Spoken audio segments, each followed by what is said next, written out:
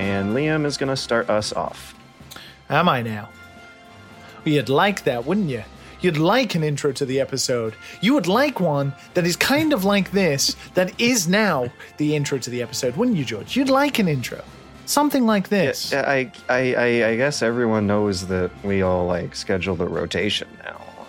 You would like it, wouldn't you, George? You'd like an intro like this. What would you say to an intro like this that has already gone on too far that now is the intro? I like them. Well, then you've got it. Welcome to episode 186 of the Dad and Sons podcast with me, Liam Edwards, one of your dad or sons, including my two other dad or sons, Matt Weedman and George Visual. Matt Weedman. A lot of commenters have had a little bit of trouble like telling us apart sometimes, of course, you know. Telling who apart? You and Matt? Oh my God, what possibly could be the differences? How are you going to know who's even talking right now? I know, right? Thank God we have the cameras on, right? That's my unique skill, is I have the slightly more fake American accent, whereas you two actually have real American accents. Wait, have I heard you try to do an American accent? I don't know why I get this all the time, but people keep saying I have an American accent, which is just garbage. Yeah, that's factually incorrect. I think it's just dumb Europeans. I never notice. Everyone always says, oh yeah, the British guy, or whatever. I was like, what? The British guy? The British one. I was like, I don't even think of you having an accent. I don't know why. Yeah, that's because really I don't, right? What? Like, I did an interview recently with some Japanese English language magazine, right? And the person interviewing me the entire time was Australian, I believe Taiwanese. She might actually be listening because she did listen to an episode of Dad and Son. So I apologize, Samantha, if you are not Taiwanese. Well, she had a pretty strong Australian accent, but we spent like literally 20 minutes talking. And then I said, oh, you know, when I grew up in Manchester, and she was like, wait. You're British? We'd been talking for 20 minutes. I don't get it. You sound incredibly British to me. Matt, you're not hearing this? It's hard to pinpoint his like twang. And people say I have an accent, like, oh, where are you from? And I'm like, nigga, I'm from here. What are you talking about where I'm from? Like, yeah, I definitely don't have a twang anymore. And that's because, you know, both living in Japan and having to speak very slowly. You say "itn't it?" And I did not know what that spelling meant until I started hearing you saying it. It's like, isn't it? But when I like read it in text, my brain was not able to compute until I heard you use that term in like sentences. Yeah, isn't it? Right. Yeah, totally. Isn't it? Also, I've been amazed that words like niggly you don't use. Oh my God. Oh, I understand Jesus. maybe why you don't use that one. yeah. Oh, yeah. that we might need to call the cops. Oh, what do you call? I want to do a little poll here because I had an argument with two Americans about this. What do you call corn? Like one piece of corn. What do you call it? Oh, yeah. I think I know about this. What do you guys call it? Corn. Corn. No, but like a dada of corn. It's like a kernel. yeah. No. Like on the, I don't want to say it because then I'm giving it away, but like on the thing, right? On the cob? Yeah, but what is a thing of corn before the corn on the cob, right? An ear, An right? ear, right? So I had never ever heard that before, ever. Never heard that. Me either. I knew it. I knew it was like this redneck who I work with. I knew it was him. He's just a fucking redneck. Mark, I'm calling you out. Yeah. Well, as you can see, my brother George here, George Visual. What would you call it? It's more closer to the redneck Matt, than you're I telling am. me you never heard this. No, never. An ear of corn? Just corn on the cob, right? Yeah. I Googled it. Ear comes from the ancient word ass, which means husk of corn.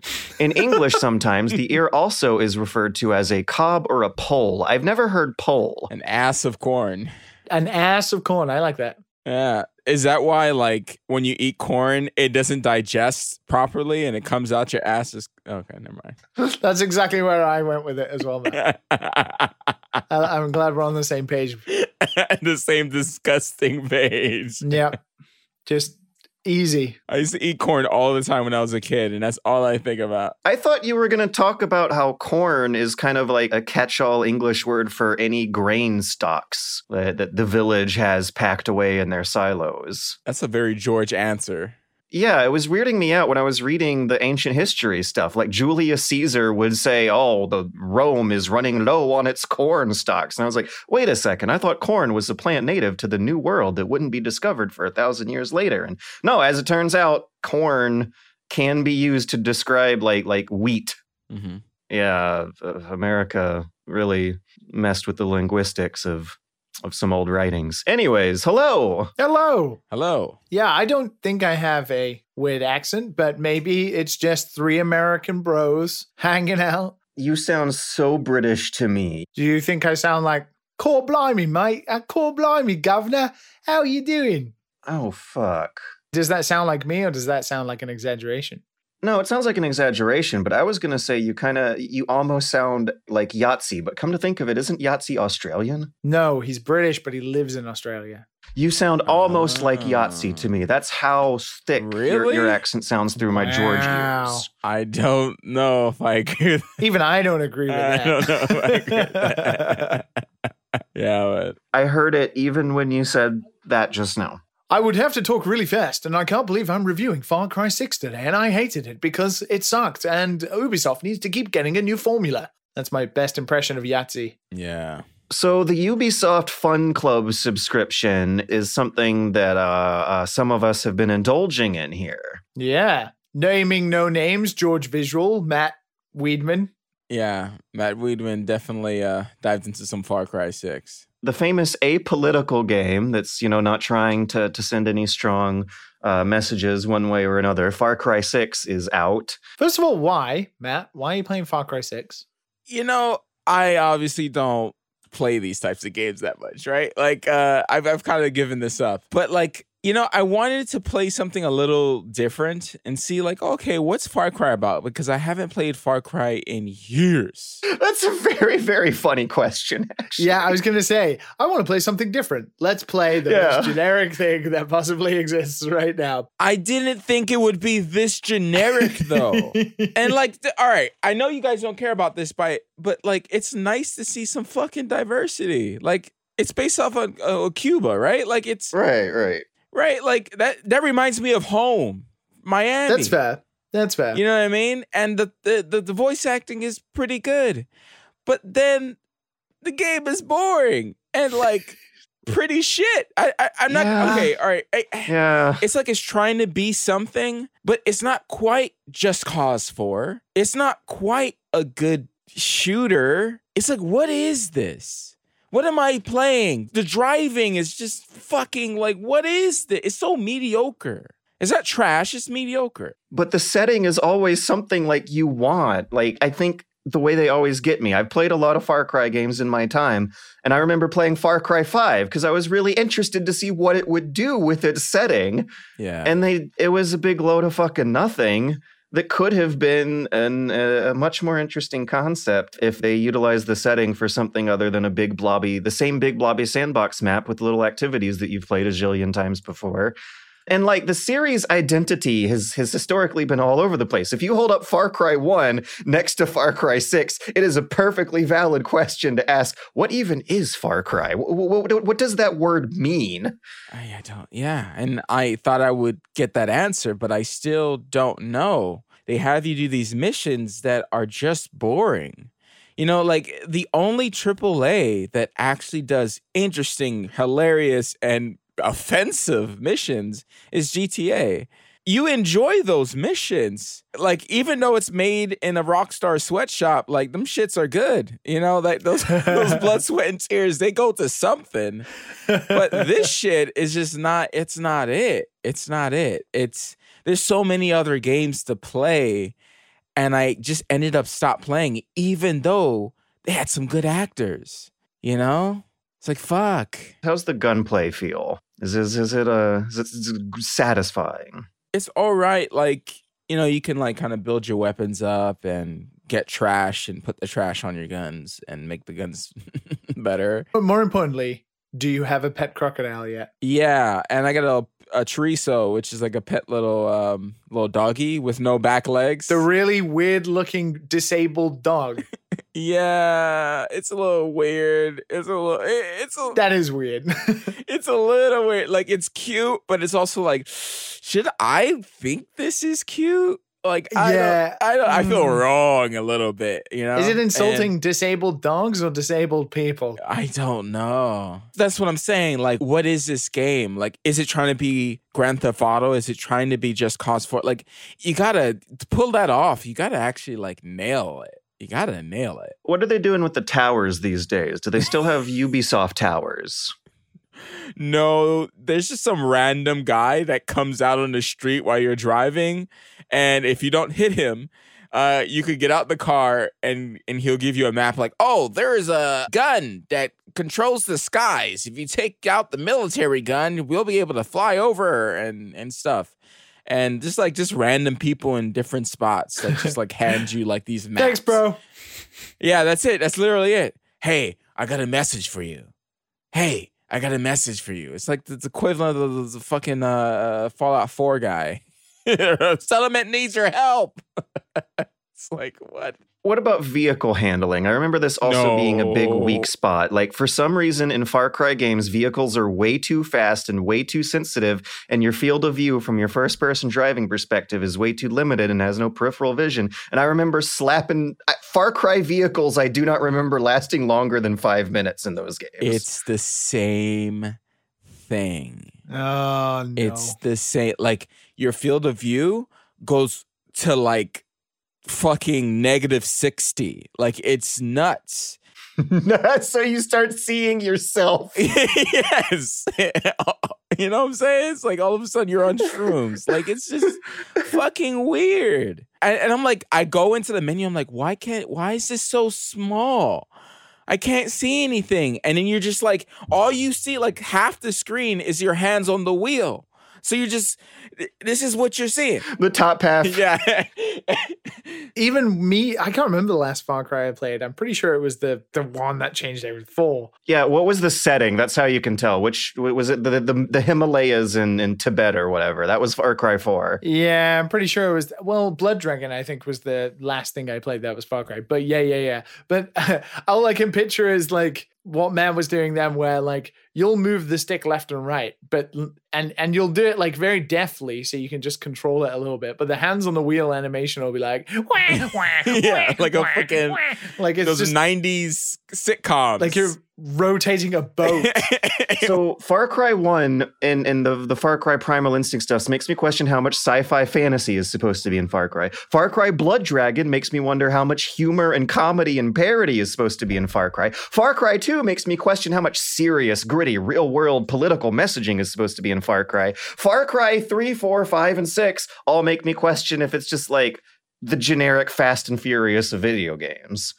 Like, the series is all over the fucking place. I almost forgot about Blood Dragon until you brought it up, and that is so tonally different than fun. So many places before and after. Yeah, fun, but at the same time, it's like, it kind of feels like a more vague branding than Resident Evil. Far Cry means, I think, FPS that takes place in the outdoors, which really does not narrow down a, like, solid flavor of fictional media pop culture product for the teenagers.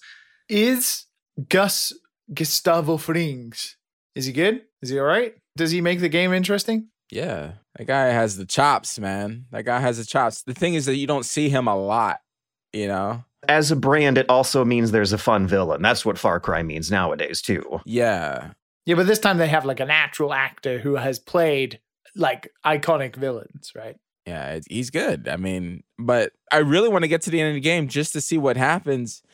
But it's just so much shit. You know, there's like, okay, you get the tutorial island, and then you get to the bigger island where you have to take control of 3 separate countries or separate parts of the island, you know, and each island has like the person of interest that you talk to and their own struggle. And then you have to take out the AA gun and all this stuff. Take out the AA gun.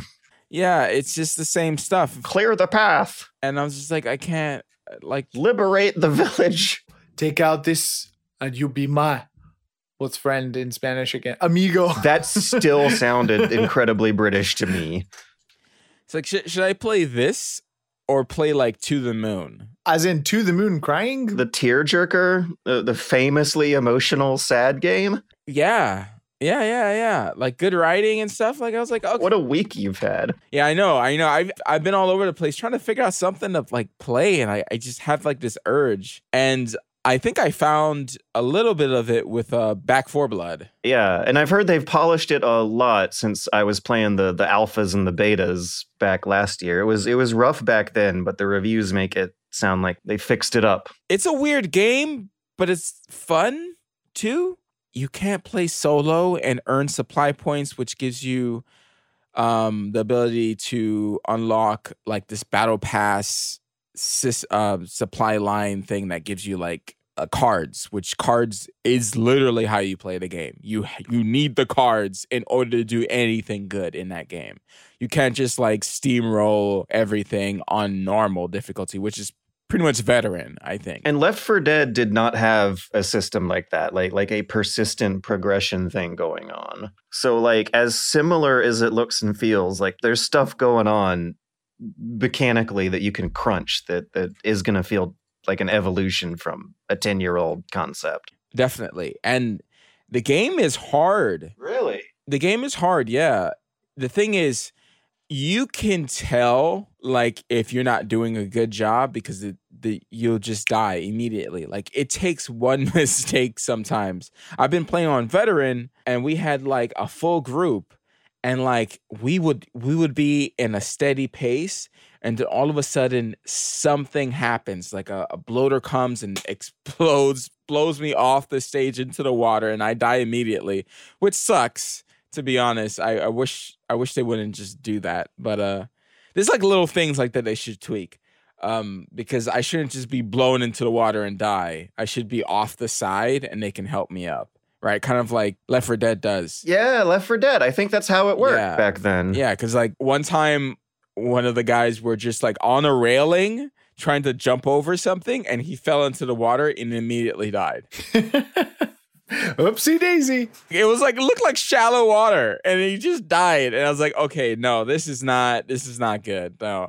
But like other than that, those little things that they could tweak, especially solo play, because I feel like not everyone wants to play with fucking people. No. You know what I mean? Like, come on. And my favorite thing these days are multiplayer games that you can play solo and still get the unpredictability of real human opponents. Yeah. Like merging a solo environment with the never-ending unpredictable replay value of multiplayer is like something I want a lot more games to do.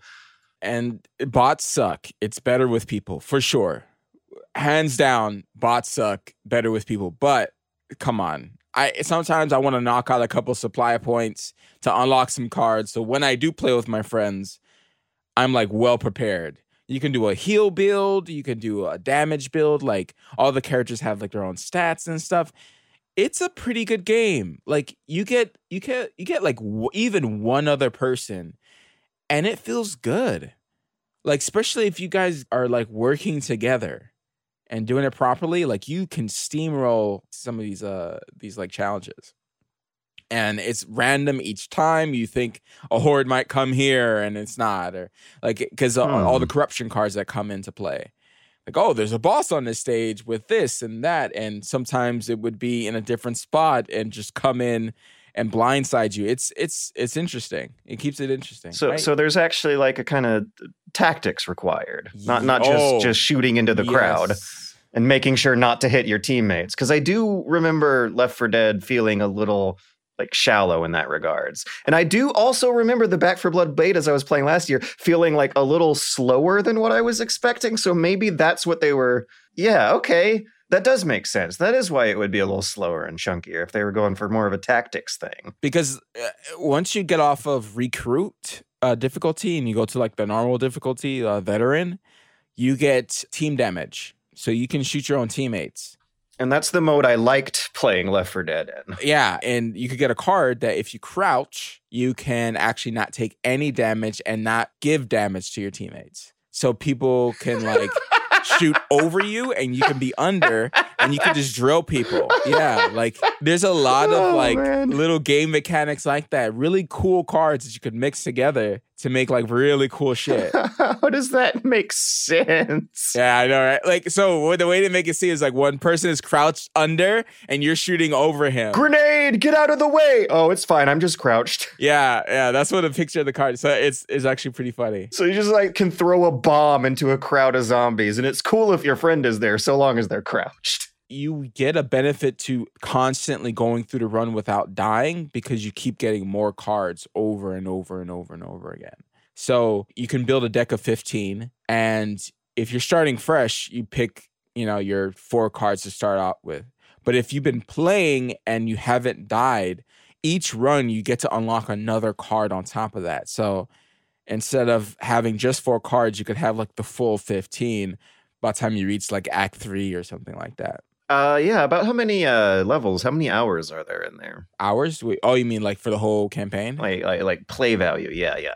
Oh man, it took me a while just to go through Act 1. I don't know how long it is. I think it's like a regular like 6-hour type thing. It's got to be around there.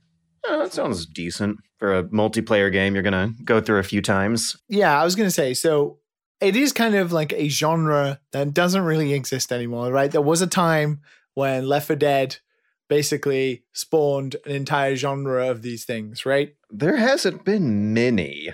Yeah, no, but there's been a lot of even like games like Far Cry that would do similar things inside their actual games, right? But most were unsuccessful. I remember Warhammer Vermintide. Vermintide, yeah, that was pretty popular, right? Then there was a sequel to that as well. But like that genre seems old and dated, right? Like it kind of feels like, oh, that's a bygone era, like a thing from a previous time. Payday. Payday. Yeah, see, there's quite a lot. SWAT. Oh, I wouldn't call SWAT a Left 4 Dead clone. I wouldn't say it was a clone. I would say it was like something similar. But you know what I mean, though? Does it feel dated? Does it feel like a type of game that doesn't really exist anymore and doesn't need to? No. It does feel like I've played this before, but I don't think it's dated. Like the way they did it, it's not bad. It's not the best game ever. It's not like, oh my God, this is it, guys. Everyone purchase this thing or play it on fucking Game Pass because it's free on Game Pass. Always good. Free real estate. Free. That's how, and it's crossplay too. Yeah, it only costs a monthly fee of money. Free money. Yeah.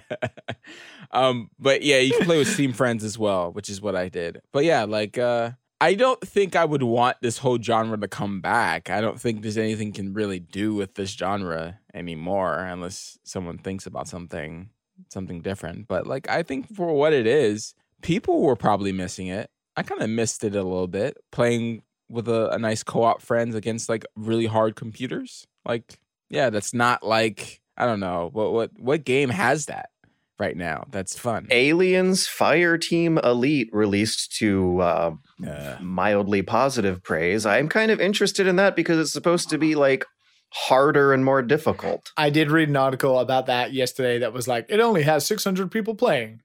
Well, there's definitely more people playing Back 4 Blood, I'd tell you that. It's very easy to find a match. Yeah, that genre has had kind of a resurgence this year. There was Aliens Fireteam Elite. Oh, the fucking Tom Clancy one. Tom Clancy's Quarantine Fun Time was another one. Like for some reason, publishers thought people want this year. And there's like 3 of them competing for the same space. There's Back 4 Blood and Tom Clancy's Quarantine Fun Time. I think they changed the name actually. And Alien Fireteam Elite, and the one that's not released but still looks awfully similar was Redfall, the Bethesda one where you're shooting vampires instead of zombies with quirky characters that say sarcastic things. Oh yeah, that's right, the quirky characters that say sarcastic things. Having gone through the game, Matt, can you visualize a future where those characters are going to show up in fun memes with exaggerated facial expression? Okay. No. Because that happened to Left 4 Dead, and it was fun for a while. It was fun for a good little while. I mean, it's still fun. Every time you see those random machinimas. Coach shouting for pills. Yeah. I don't think this has that quality to it. There's a couple cool lines, but it doesn't have that same flavor. You know what I mean? Flavor. Yeah, the same flavor. At least not what I've played anyway. Flavor and charm and delicious, savory. Yeah, Valve has like this certain like wackiness to it. Yeah, I believe a lot of that charm came from like Eric Wolpaw types whose other jobs were writing sarcastic, fun articles on the internet before writing sarcastic, fun characters into Valve games. He was a writer though, right? Yeah. Although I'm wondering, like, they did get some of them back on for Half-Life Alyx, and you did see some of that charm come through with your side characters in Half-Life Alyx. A lot of fun little sarcastic quipping between. Yeah, they had Murray, right? Murray and Alex. That was very good. Oh, yeah. I remember even enjoying the dialogue with the Vortigaunts in that game. Yeah. That's what I remember the most when you meet the first one. Yeah. So don't play it then, is what I'm getting.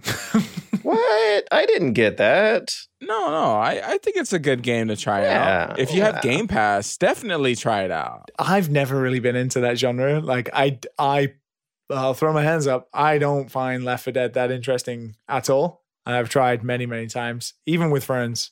I don't know. It doesn't really appeal to me so much. It's definitely who you play with, man. It's definitely who you play with. Because the difference between me playing with like Pat and playing with some randos or maybe some people who are just trying out the game and maybe they like it, like it's just different. I thought you were going to straight up call him out. Difference between playing with Pat and the difference between playing with George versus playing with bots. Yeah. Oh, well, yeah. I mean, we could use that example for Hunt. You know, the difference between playing with a Discord and playing with George is completely different. George is a champion. George is a champion. He likes to solo play. I remember not getting into Left 4 Dead until I bumped the difficulty up and also started playing the versus mode, which I don't believe Back 4 Blood has, where you have another team playing as the zombies and they're allowed to die and respawn over and over again, but the humans aren't. Swarm. Yeah, they have it in this one. They do? Oh, thank God. Yeah, that was really, really fun. I quite enjoyed playing as the special infected, actually. You had to like tactically die sometimes. If you were playing as the big explosion guy, like the whole dynamic was making sure you were in a crowd of people who were going to shoot you. It was a real interesting turn the dynamics on its head sort of situation. Yeah, that stuff was pretty fun. Yeah, I remember those quite a lot. Yeah. Man, Xbox days, man. I played a lot of Left 4 Dead in those Xbox days. And it also made it unpredictable. Yeah. Every match did not feel the same because of that versus mode.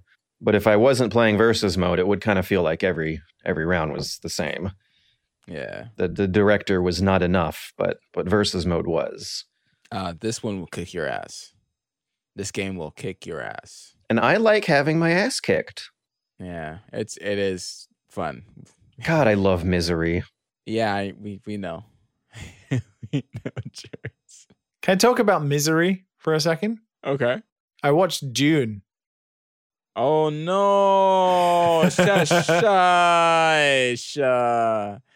Don't you dare! Are you a fan? Did you reread through the 900-page tome to get yourself in the mood first? I watched Dune in IMAX on the weekend. It's like the only thing of highlight. I just carried on playing Metroid Dread. I'm still loving Dread. Are you? Oh wait, how far did you get? I don't think you're gonna finish this, Liam. Wait, no. I got to the 5th area. Oh, that's not bad. That's not bad. You're getting close. You're not there, but you're getting close. No, I know. I'm doing my bite-sized. I play it for like 20 minutes, and then I'm like, this felt real good. And then I get like a new power up. 20 minutes. Yeah.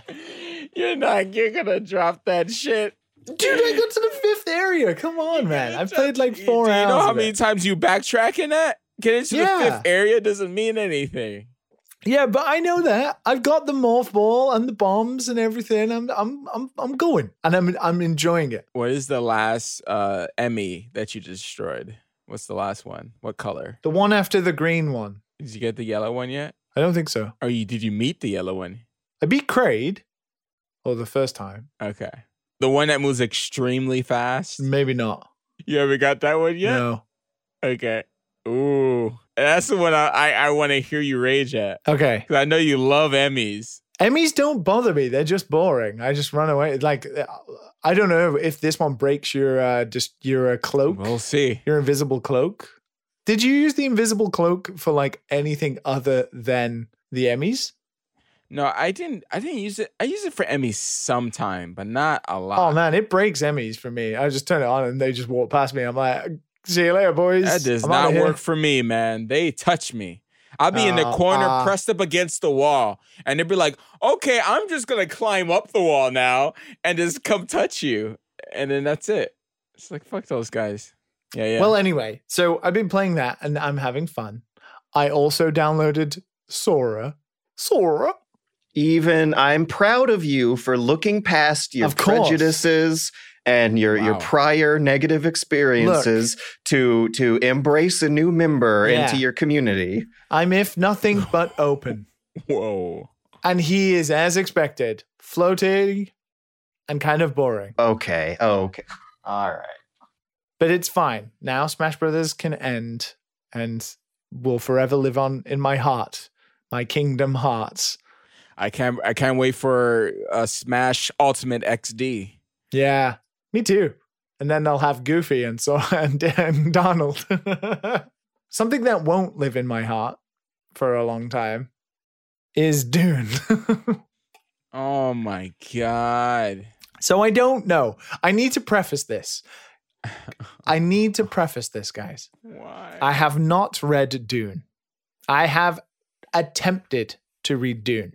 It's intimidating. It's a thick, big-ass book. It's not, though. It's only 400 pages long, usually, depending on which one you get, which it's not that long. I mean, I'm holding right here, I was reading before we started recording, the Stormlight Archives third book, Oathbringer. Now look at that. That's over, how many pages is this?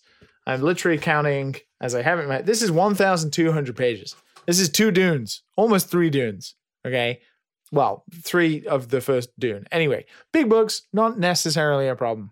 But it's the impenetrable language with which Frank Herbert writes with that makes it quite a droning task to get through. But I have friends who swear by it. So maybe one day I will get through it. But it will not be because of the Denis Villeneuve film. So I also have never watched the 1984 David Lynch movie, which, arguably most people say is terrible. Oh, I have at least one friend who likes it. It is, however, a film that got me Googling a lot about Dune afterwards.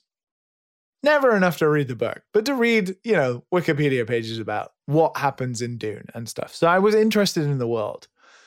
So I think this question can be easily answered by, did you like Blade Runner 2049? Yes. Like a lot? I didn't see it. Okay, so George is out of this. Like, did you like it a lot, Matt? Or, you were okay on it? So it's a slow one. Yeah, I did like it a lot. Oh, there you go. Okay, right. Take that word and imagine a 3-hour movie, almost 3-hour movie, right? Where most of course, because it's Dune, most of the shots in the movie are going to be very aesthetically the same, right? A lot of sand, okay? 3 hours that felt like 10 hours, and you watch most of the movie in fucking slow motion because continually they repeat the same visions that Paul Atreides has over and over again with the same Hans Zimmer like bongo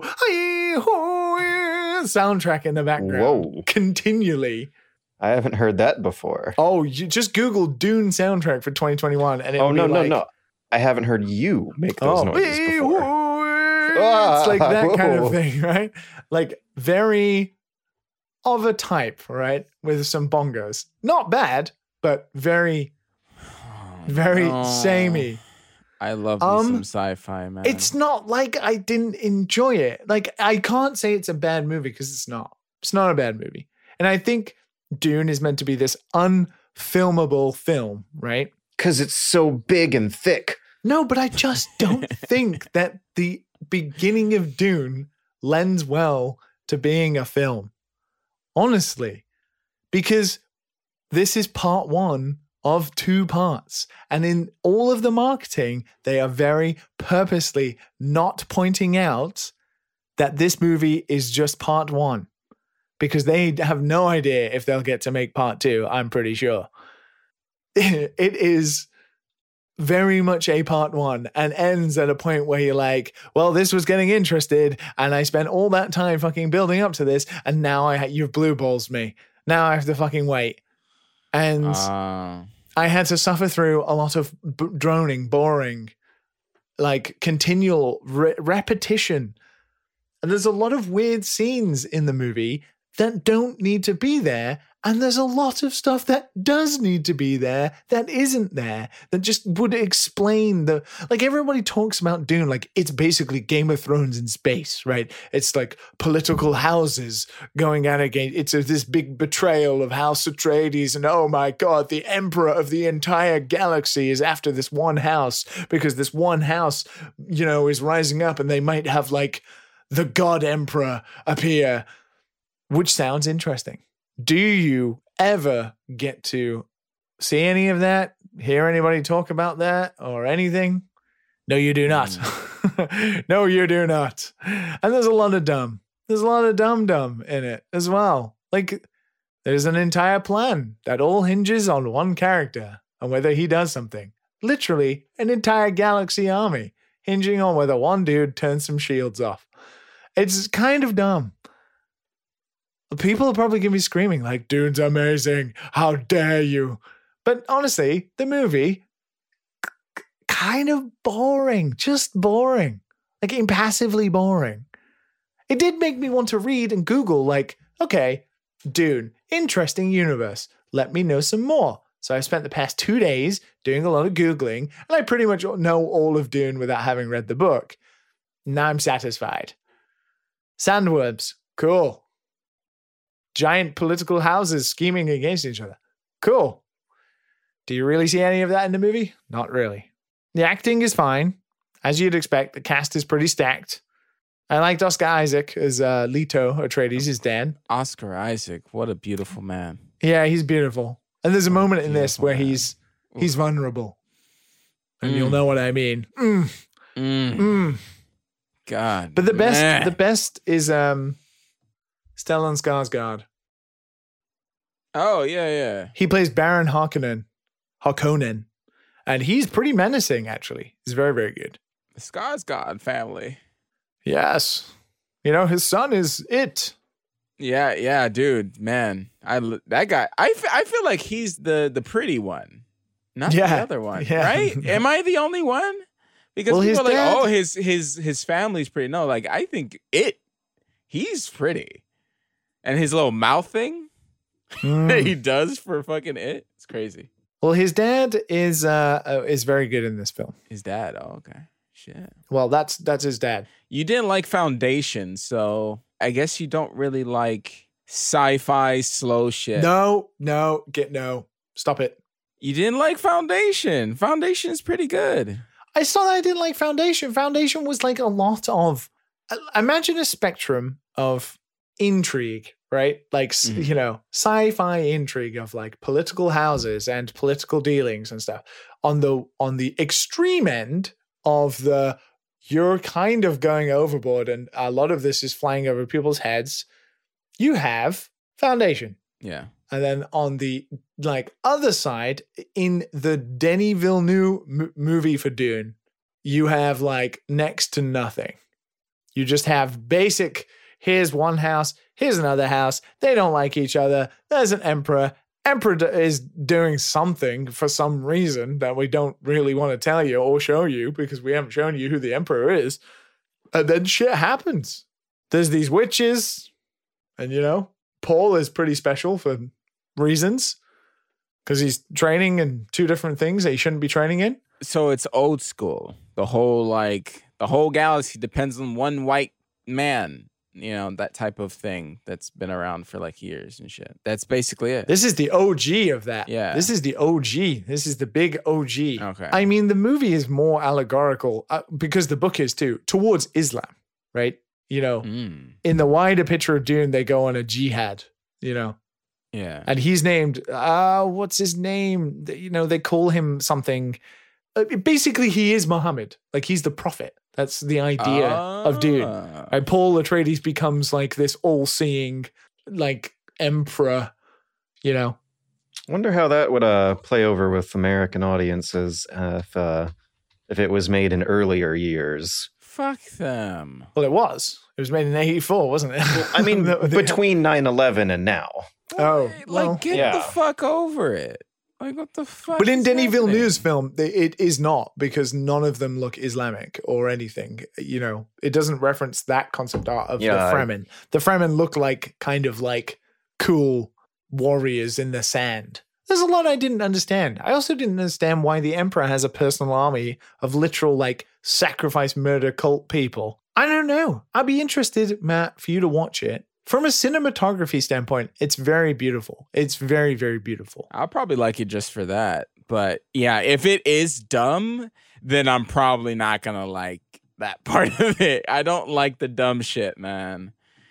I don't like the dumb shit. See, like 2049 was slow, right? And it had a lot of drawn out scenes. Yes. Right? Like a lot. Oh my God. Dune yeah. takes that to like the next level. Dune takes it to the next level, but also doesn't really have cool, interesting aesthetics to look at outside of some massive spectacles of sand. That kind of sounds weird. Arrival, incredible. Great movie. Yeah, same slow shit. But like teasing you with like what is actually happening. Whereas Dune doesn't really do that. Dune is like the music drawing you in. Fuck yeah. Yeah, Dune doesn't do that. Dune's like, here's the setup. They go to Arrakis and then shit happens. Okay. But it's all very slow because Paul Atreides needs to think about things. Shots fired. I'll probably watch it before next week. It comes out Cool. on the 22nd, right? So I'll probably be watching on HBO Max. Yeah, it's already out in Japan in the cinemas for some reason. I don't know why. Japan got Bond early as well. I'm not really sure what's been happening, why Japan is getting stuff early. Oh, you guys need some happiness. Yeah. You guys are not getting tourists anymore, right? Keeping us out. You guys need some flavor. You gotta need some flavor. You guys got the dirty disease. Stop it. Stop giving us the dirty disease. U.S. doesn't like to take vaccines.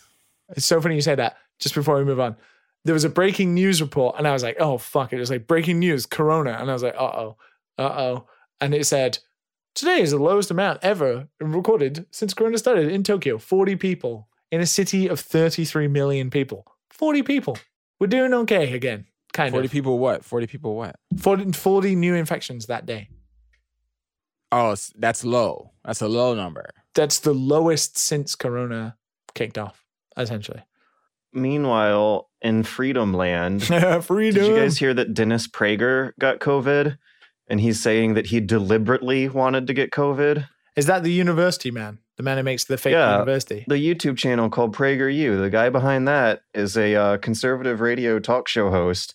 And he announced he has COVID. Congratulations to him. So, he might die in a couple weeks, depending on how his body handles it. But he's saying that he wanted to get it. It was deliberate, you guys, because he wants to show the truth of how not a big deal it is and expose the liberal media's lies. You've got to be fucking kidding me. What is wrong with you? What is his excuse when he dies? What's more annoying is if he doesn't. And if he doesn't get any symptoms, because he just doesn't get any symptoms. I'm pretty sure I had it and I didn't get any symptoms, but it doesn't mean people should fucking get it. Oh, is he vaccinated? Has he told people he's No, he said that he staged an event over the week where he wanted to hug and contact everyone. He was deliberately trying to get it. And I mean, are you guys familiar with the concept of bug chasing? No. Is this kind of like what the parents used to do to share sickness for their kids? except adults doing it as a sexual fetish. It's when you like love licking up your partner's germs and getting sick from them. Dad, what? I'm into some weird shit, and I haven't even heard of that. And so is Dennis Prager. What the heck? I'd do that for you guys. No, you wouldn't. Oh, you fucking. Come here, Matt. Yeah, I'm good. Come here, George.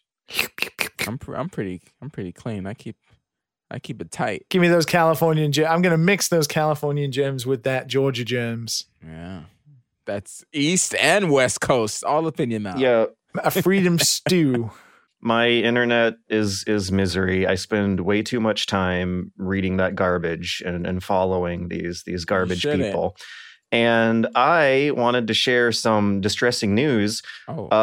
This weekend, I did some deep cleaning. I had a weird stomach bug, you know, a 14-hour George bug. I spent a day vomiting. So I made a HelloFresh taco kit, and I think I should have rinsed the cabbage. Why do you always poison yourself? I thought you were a chef. It's always like vegetables. You realize that? It's always vegetables. It's always vegetables with you. They included a bag of shredded cabbage. How long was it in the refrigerator? 4 or 5 days. But I think I was just supposed to with the ice rinse pack? The bag tab. Yeah. It was with the ice pack in the box. Oh. But anyways, I got sick for a day. I suspect it was me not washing the cabbage good enough. And the next day, I decided to do some deep cleaning around the apartment and like fucking tear down the furniture and vacuum underneath it all. I took apart my computer, sprayed through it with the dust cleaner, and vacuumed out all the little bits of dust that had collected over the year. And when I put it back together, the valve index was not working. And that's happened to me before. Quite a few times. And I gradually figured out that if I just take everything apart and put it back together again, it'll eventually work. And yesterday, it just didn't. It never came back to life. And what kills me is that I actually was playing it hours before I went to bed the previous night. I had it up and running and was verifying that it was working before I took everything apart the next day, just to like test it and make sure that my problem was that it some sort of connection going on there will no longer want to talk to it if you take the computer apart and put it back together again. And it's just like, oh, it's the most frustrating fucking thing in the world, and I hate it. Yeah, that's all. You know that system that no one likes, Oculus Rift? Yeah, led by a shit company who's leaving the charge and everyone else is just sitting on their ass. Yeah, that released in like 2016. That you're not able to play if the service goes down. Yeah, that still works. That's cool. Thanks. I didn't pay that much for it. That Facebook money, you know what I'm saying? That Facebook money is good. Man knows all about that Facebook money. Oh, yeah. I know all about that Facebook money, boy. Cold out, baby. Oh, my God. Yeah, Facebook is paying me to say that. That's what it is. I wish. I already coursed my friend to get Oculus Quest 2. You should get one, too. I don't want to contribute to a company that helped stage a coup and perpetuate the Rohingya genocide in Myanmar or wherever, and refuses to take down anti-vax propaganda because it makes them a little bit of advertising money. Yeah, no, I'm good, thank you. Can I say this on the pod? What? Who knows? You're about to. If people, Liam has hinted to it like for like a whole year now, but the editing house that I work for, I've done stuff for Google and Facebook, and so I hear them talk about all this stuff and how like it's funny. They deny all your shit, like oh yeah, of course, all your shit, and it's so interesting to come to the podcast, hear you talk shit, and then go to work and edit, Zucky fucking talking about how he doesn't steal your information and shit. Like, it's the most polarizing. And he absolutely is. When people aren't giving it up willingly because they don't know better. Oh my God. Oh my God. Yeah, he basically like monetized boomer ignorance and boomer anger into a very profitable but destructive company that I will not support. Yeah, I always make jokes, but I gotta say, like, Facebook has probably put a lot of these crazy fools on the map because there's a lot of them out there. More every year that passes by, I'm like, man, I didn't know it was this bad.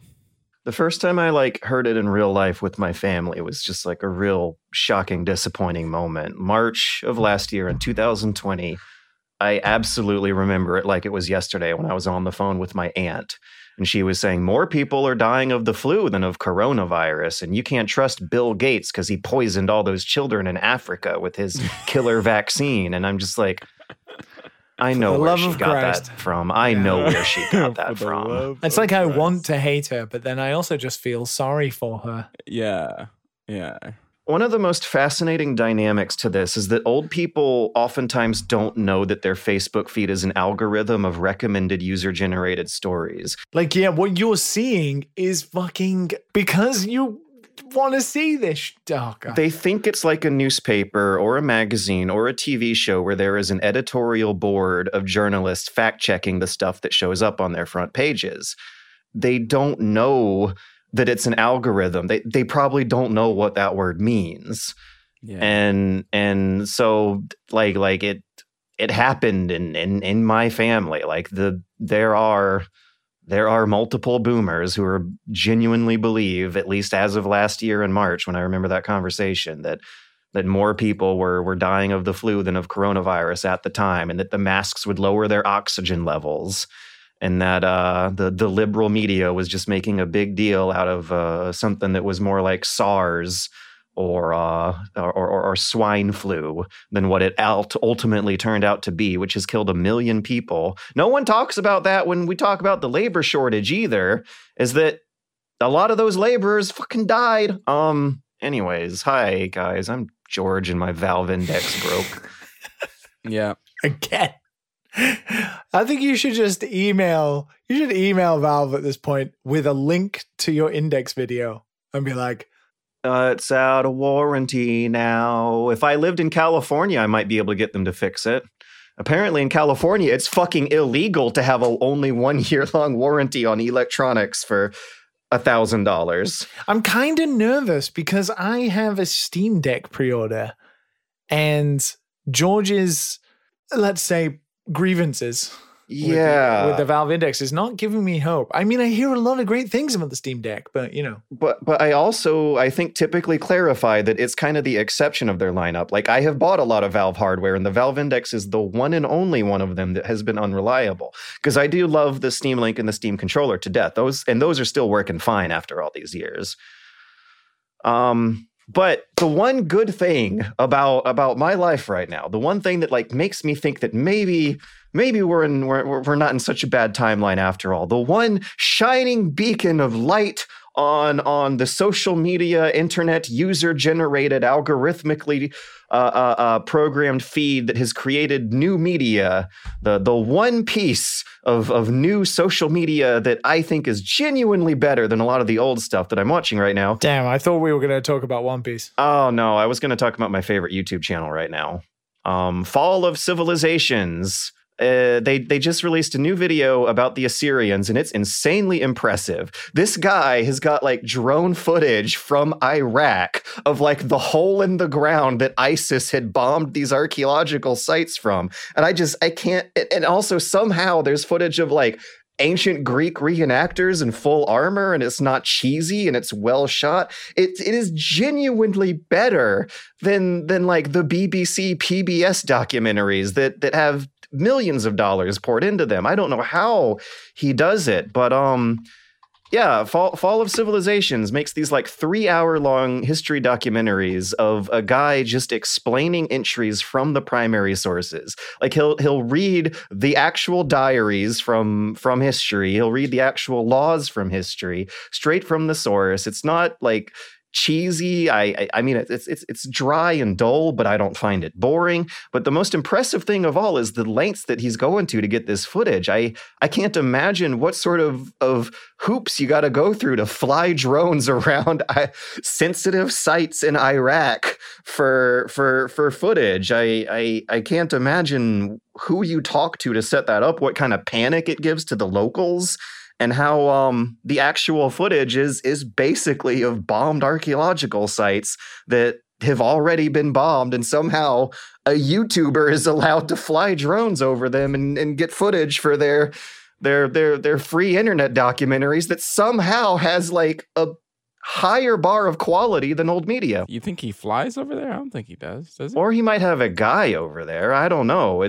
He probably has a guy, right? Yeah, it's famously difficult ever since 9/11 in the Iraq War to film documentaries in this place where civilization literally began. But he did it. He fucking did it. It's amazing. That's all. That's the good. The good. And the bad is that I vomited for a day and then my valve index broke. Take the rough with the smooth. I like there was a positive spin this week on you, George. The title card is haunting and beautiful. In like sans Arial bold font, the whole screen will be filled from left to right with the letters "Fall of Civilization," and the background is like a lump in the ground that used to be a giant, beautiful ziggurat palace, and now it looks like it literally melted. And it's those words combined with those images, it's like cinematography on top. It's 3 hours long. Mm-hmm. And for some reason, it doesn't feel like it. At least when, I'm rolling around in bed watching it with Eddie on a tablet. That's the whole of Dune. I would rather watch this stuff than like entertainment movies. Well, this actually has an empire falling instead of pseudo empires falling. Just part 1. Yeah. This is part 1 through 3 of the empire falling, not just 1. Are you sure the drone footage and stuff is not like stock footage in which he's paid for? Yeah, I'm not totally sure. In which case, it's still impressive stock footage. It says drone photography of Mosul and Assur by Mohim Al-Wasabi. So he obviously maybe he does have a guy. He has a guy. He's a photographer journalist from Baghdad. So he must have hired him to do it. So that makes a lot of sense. Or he purchased his footage. Mm-hmm. And on top of beautiful drone footage of the modern archaeological sites, like he'll restore the ancient stone bas relief with like coloring and Photoshop, so it doesn't look all just gray and sand colored. And also, I've tried to watch one of these before. Also, there's some fancy 3D CGI recreations of the Empire too. And can you hear Eddie whining in the background? No, but I could hit droning. He is, and he's been extremely restless. Like I said last week. He's like, Dad, why the fuck are you talking about Iraq again? I think he has gradually like grown to being a normal Jack Russell Terrier at this point. Well, then you've done your job very well. Yeah, but Jack Russell Terriers shouldn't live in tiny apartments in the city. Arguably, you live in a bigger apartment than mine. He seems pretty aggressive city. With that rope or whatever. Yeah, we're tug of warring right now. But I looked up some videos on what Jack Russells were invented to do, which is hunt rats and foxes. And when Jack Russells were invented to hunt foxes, it's the most wasteful, horrible, infuriating thing I've seen on YouTube in a long while. British aristocrats will put on their red coats and trot with horses with a giant horde of like 50 of these dogs to hunt 1 or 2 foxes through the countryside, and it takes all day.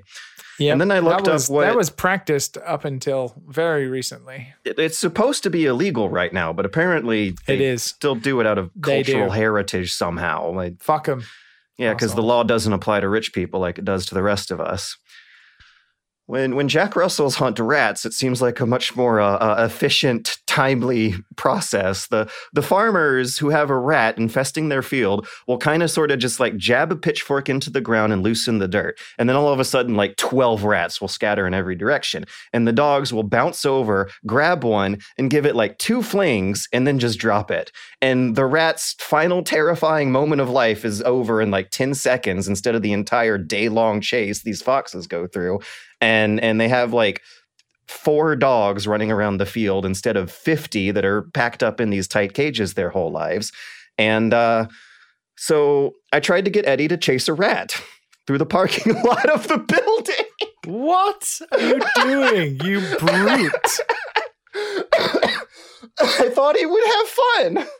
Did he? For 10 seconds, and then he decided to poop instead. Because he realized he was like, I ain't catching that. I saw a little rat scurry across the parking lot. This is not what I was bred for. In the middle of the night. It's supposed to be. Yeah, 100 years ago. I was walking him around, and when we were going through the parking lot in the middle of the night, a like big city rat was scurrying across the greenery of the parking lot. And so I got him to slow down, and I pointed at the rat and was like, "Look at that. What's that?" And Eddie didn't know what the hell was going on. So I walked him closer to where I saw the rat, and that's when he picked up the scent. And it was genuinely kind of cool to like see the dog just kind of automatically know what to do. He put his nose on the ground and started following, and he was like pointing and everything. You ever see a dog point? No, they don't have fingers. So, dogs that are bred for hunting have this pointing instinct where once they think they found the target's general direction, they'll like raise one leg and stick their tail like perfectly vertically and just kind of look real intently in the direction of where their prey is supposed to be. And he was doing that. And for 10 seconds, it looked like he was having the time of the life. He was real intensely following the scent. And then I saw the rat actually shake the bushes around, and his ears were perked up, and he feverishly chased after it and almost pulled the leash out of my hands. But then after, I want to say exactly 10 seconds, he lost interest, decided to poop in the bushes across the way, quite far away from where I saw the rat. And then, while I was walking around trying to catch up with him, I stepped on some crinkly trash paper that made a noise, and it scared him half to death. So a true apex predator. I don't think he knows what he wants to be. Jack Russells are supposed to be extremely hyper and destructive and hard to take care of if you coop them up indoors all day. Unless you're George Weidman, who seems to have controlled his steed. Until the past couple weeks. He is now wanting to play and run around way more than ever. And whatever I can give him is just evidently not as much as it used to be for the first 2 months he was around here. I think you should pat yourself on the back. You sound like you're, once again, looking for the negative in something that seems very positive. No, Eddie's. It's not negative. I just think his qualities and behavioral quirks, and which was kind of sort of related to the trauma he went through, are fun and quirky to observe and interesting and have a little element of humor. But I do worry that I might not be able to give him enough room to run around in here. That is the one. Well, that's the whole point of cloud. Taking him out. He is a small boy. Mm-hmm. I think you should focus on the fact that you did a great job. He now seems to be very comfortable and very playful, and a little bit more like a terrier. And when he first got here, he was like a chihuahua. He wasn't a terrier. He was terrified.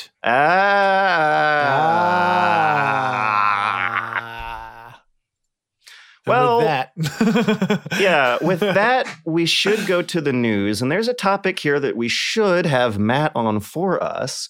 Well, I some fun stuff and weird stuff has still happened. Fun stuff in the beginning, I want to say, is the controversial release of Nickelodeon All-Stars Brawl, which is not reviewing well, depending on who you ask. Because it was trash? I was going to say, I thought this was doing okay. So the consensus is that the fighting gameplay is for super duper hardcore Smash fans, but everything else is extremely unpolished and janky, and all that's there is like a balanced, surprisingly hardcore fighter with like shitposty meme characters doing the fighting. Really? to promo this release, the best novelty Xbox skin I've ever seen in my life. I have never wanted anything more in my life. Oh my God. That's it looks so good. It looks so much better than like the other dope. Stuff they've done. It is so perfect. it fits the character. It conveys humor. If you're sitting on the couch playing video games, I don't understand how you can't just take a glance at your SpongeBob-themed Xbox Series X and not have a good time. The Ninja Turtle one can just go throw itself in the landfill where it'll be. It doesn't make years. yeah. But it the doesn't work SpongeBob as well one, as the SpongeBob one. Yeah. Oh, the SpongeBob one's brilliant. God, it's so good. It's just like a solid pants. Come on now. He has. Come to think of it, it looks like there's only one pant. I know. That's well. I don't see a seam. There's not two legs. He just has one tube coming out of his lower half. He's folded them in. Oh man, yeah. I'm trying not to fall in love with the SpongeBob Xbox Series X skin. I might give Nickelodeon All Stars Brawl a try, but keep your expectations in check. Apparently, it's really unpolished and weird and janky and doesn't have a lot on offer unless you're a hardcore Smash fan. Which at least one of us. I in don't here know are. if I agree, man. I've watched some really janky ass videos of that bullshit, man. I mean, you can just do infinite combos. But, I could be talking about You can do a lot of infinites in this. You can do a lot. There is a lot of breakable infinites in this, for as far as I've seen so far. In stranger, weirder, more morally questionable news, have you guys seen the 30 seconds of Elden Ring footage that leaked? I did. The walking around, right? Yeah, walking and jumping, and that's. And then that's I saw that it got delayed, and now it all makes sense. Elden Ring got delayed by only 1 month. Not a big delay. Don't lock up your daughters and change your passwords. But now we have a chance to play it early. But yeah, Matt, let's you want to click the link and do a reaction, or do you want to keep it fresh? Yeah, I just found it. Okay, So okay. It's the one where he's looking at a tree, right? Let's hear him go through. He almost falls off a ledge too. Right, yeah. A couple times. Oh, look, it's exactly what me and you both said. It's just fucking Dark Souls. That's literally what it is. But it's gonna be brilliant. Okay. ... Yeah. It looks fine. It looks like what a From Software game looks like. And I mean, do we not like From Software games? Yes, we do. Just looks like fucking. The only difference is that it seems more open world and not like tunnely. I feel like that we're being harsh. If we saw Sekiro just walking around, no, just walking around. Mm-mm. I know if you saw a Dark Souls character just walking around in Bloodborne, you would die cool. in Sekiro. Walking around, you would die in Sekiro. There's stuff going on all the time, unless you were in that place with the old man. Like Bloodborne has more original character designs that aren't like dark medieval fantasy. It's just a weird creative Victorian Lovecraft thing. I'm wondering where that energy went. It didn't go to this. But obviously I'm pretty sure it's still gonna nail it. I'm pretty sure it's gonna be what everyone wants and stuff. I'm not convinced. But obviously I'm biased because I the game actually has to be fun. I want a more interesting setting. It will be. Sekiro's the only Sekiro and Demon Souls, the first one, is the only games I've actually finished. There's a giant Norse world tree like in Valheim in the skybox. Well, I've already signed up for the early network test in November. I'm hoping I get to play it, and then I'll let you know. I'll let you bloody know. It does make me wonder what the real trailers are going to look like. It looks good. The first trailer looked great. I have no idea what's wrong with you. Because I would be bored of Dark Souls by this point. I don't think it looks like Dark Souls to me. I think it looks more interesting. You don't think this looks like Dark Souls to you? I don't think it does. Dude, it's like if I showed you footage of Dark Souls, you wouldn't be able to tell the difference. I think it's even more like fantasy, mythologically. Dark Souls was kind of rooted in medieval dark fantasy, right? So, a lot of castles. Did you just say the same thing twice? Look, all I'm saying is it's going to get 10 out of 10s and you'll both be eating your hats. Oh, that doesn't mean anything anymore. Sekiro was incredible, right? Death's Door got 8 out of 10s. My faith in the number is gone. I get that, but we're coming off the back of the fact that the last game they did was an absolute BioShock Infinite got 10 out of 10s, and look at how that's aged. The last thing they did was an absolute masterpiece of a video game. Right? Oh, sure. But it was. Sekiro was an absolute masterpiece. It's a good game. It was an absolute masterpiece of a video game. I don't know if it was an absolute masterpiece. It was fine. It was fine. It was decent. It was an absolute masterpiece of a video game. And you two are dumb. Bloodborne was also good. Bloodborne's the absolute masterpiece. Yeah. Yeah. The thing is that Bloodborne is not on PC, so it's lower on the scale. Playing at like 20 FPS. Yeah, you got to emulate it at 4K.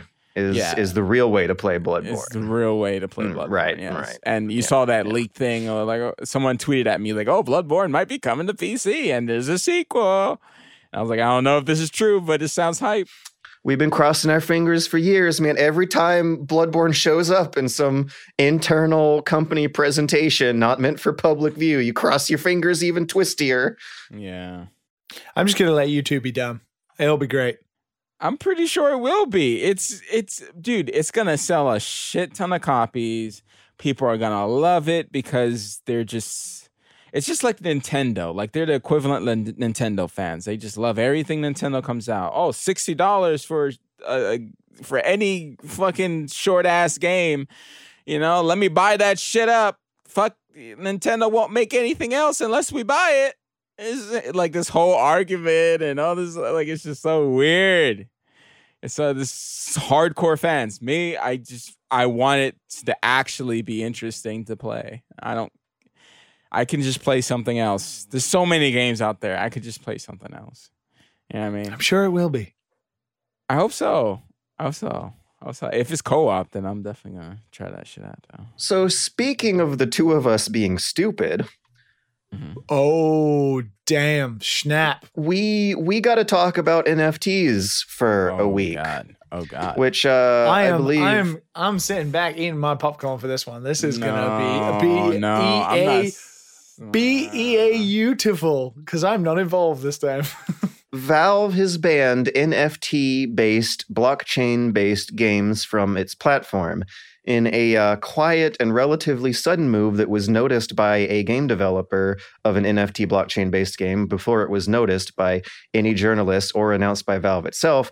They added on their list of games not to publish all blockchain. What's the actual real language? I copy-pasted it on here somewhere. Applications built on blockchain technology that issue or allow exchange of currencies or NFTs. This news was broken from a guy who has a stake in the matter.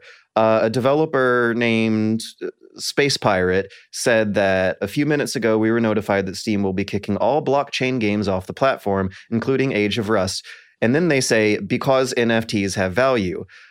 Steam's point of view is that items have value and they don't allow items that can have real-world value on their platform. They said, keep in mind that quote is coming from the game developer, not Steam themselves. I don't think we have official quotes from Steam themselves on this matter.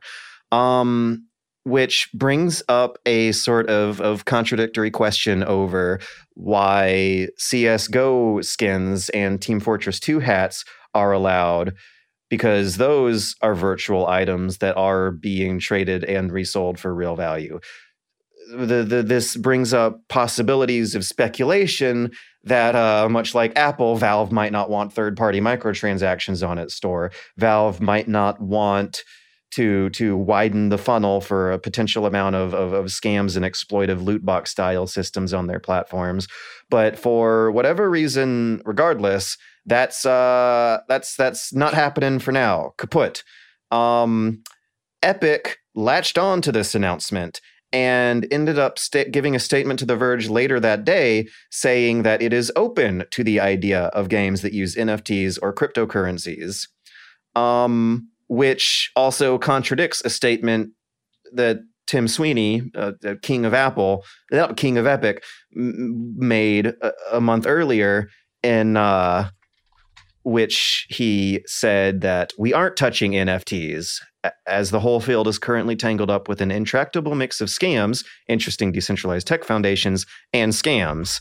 Yeah, now that the pressure is really, really on them to A, differentiate themselves from Steam's platform, and B, to live up to the ideals of their Epic versus Apple lawsuit of allowing as much third-party monetization options through their games as possible, are totally latching onto this to contradict an earlier quote about how they weren't going to do it. And the commenters are absolutely applauding this. There's extreme negative reactions to the possibilities of video games using NFTs that stem from their energy efficiency, the questionable resale value they have in the first place, the incredibly suspiciously high value that a lot of them have, which suggests that maybe the money is coming from illegitimate criminal enterprises to drive up the price of something that's not going to have a lot of resale value in the event of an economic or societal collapse, and also the hypocrisy over the fact that they already resell digital goods with the Team Fortress 2 hats and CSGO skins.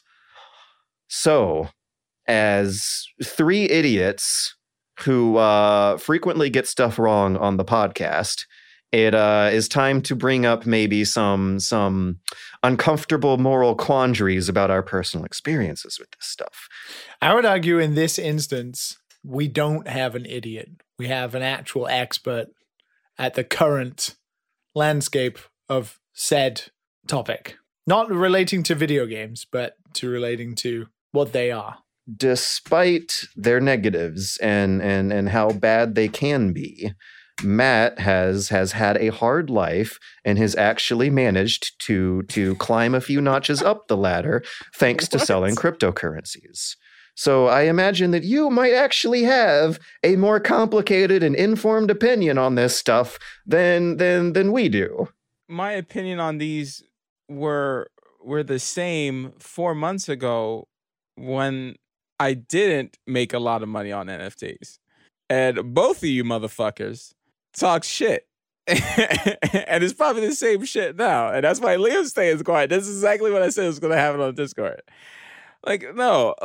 Okay, I'm just gonna answer the question. I could go deep on this. I'm not an expert, but I've been into this thing for about 4 months now, constantly, every fucking day. Yeah. I think expert might be a little much. But I do think we are underestimating just how much Matt is invested in this. No, George has always underestimated me, and he underestimated me back then when I mentioned this shit too. I'm just going to call you out. And if you're not on Twitter and if you're not on NFT Discord constantly, and you're just sprouting out, not just you, George, anybody, that it's scams, it's laundering and stuff like that, you know nothing about this space. And you have no mouthpiece. You have no opinion on this shit. A lot of them are. There's the ape game. They were going to make an NFT-based fighting game with some of those apes, and the guy who was behind it, didn't he kind of just sort of take the money and disappear? Who are you talking about? It's called Evolved Apes. You didn't hear about Evolved Apes? Okay, so let me explain something to you. The first time you heard scam, was it on NFTs? What do you mean? Scams. Did it come from NFTs? Is that where the word was made up for NFTs? No, was it? Scams are everywhere. They're in every single fucking thing. There's always a way to fucking scam someone, especially with new tech that's coming out. Oh, because NFTs, the new technology that most people don't know anything about, new wallets coming into the fucking economy constantly. Of course, motherfucking scammers are going to be there trying to scam people out of their money because they're easy and gullible and they're not reading on what they should be buying. It's the same thing with crypto that happened with crypto. A lot of people who made money on crypto last year before it exploded again, made a shit ton of money, right? And all the people who had bought whatever, didn't do any research, just thought crypto, just put money in anything, got shitted on, right? And they're upset. People who get upset, they're poor and disgruntled, they're missing out, they're envious, whatever the bullshit is, they're going to be mad because they didn't do the fucking research and they're just buying shit. You're not supposed to be buying shit. That's why every person that talked to me about NFTs, I make sure I said, don't buy anything unless you actually look at it, and maybe just don't buy anything at all and just watch. It's your money. Like, what are you doing? You don't just put it into a shitty fucking house. Well, I was going to point out that, like, statistically, the fact is still that most cryptocurrency investors lose money instead of gain money. It is a minority who does have the time to do the research and already has, like, a big chunk of money they can invest in that are going to make gains from this stuff.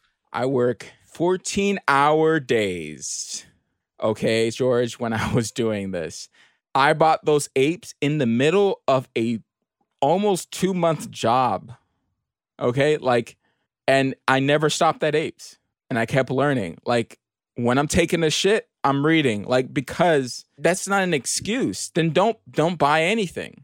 Like, if your first response to something new that is coming out is this is shit because I'm not in it, or this is shit, it's money laundering, I'm envious of this bullshit or whatever, maybe you should open your eyes to be more open and be like, okay, why are they making so much money? That's a very questionable question, yeah. I grew up poor. I don't want to stay with the poor mentality of just like constantly hating on everyone who's above me. Like, all right, you play Hunt, right? A lot, right? Imagine, you know those legendary skins? You got legendary skins every time you prestige or whatever like that. If those were NFTs, right? You got them for just playing the game. Imagine, because NFTs only have value because people want them, just like money. We give them value. The community gives them value. Okay. Someone, all that NFTs, all those legendary skins that you spent hours playing that game, and you can actually sell them. Well, but for like what use value?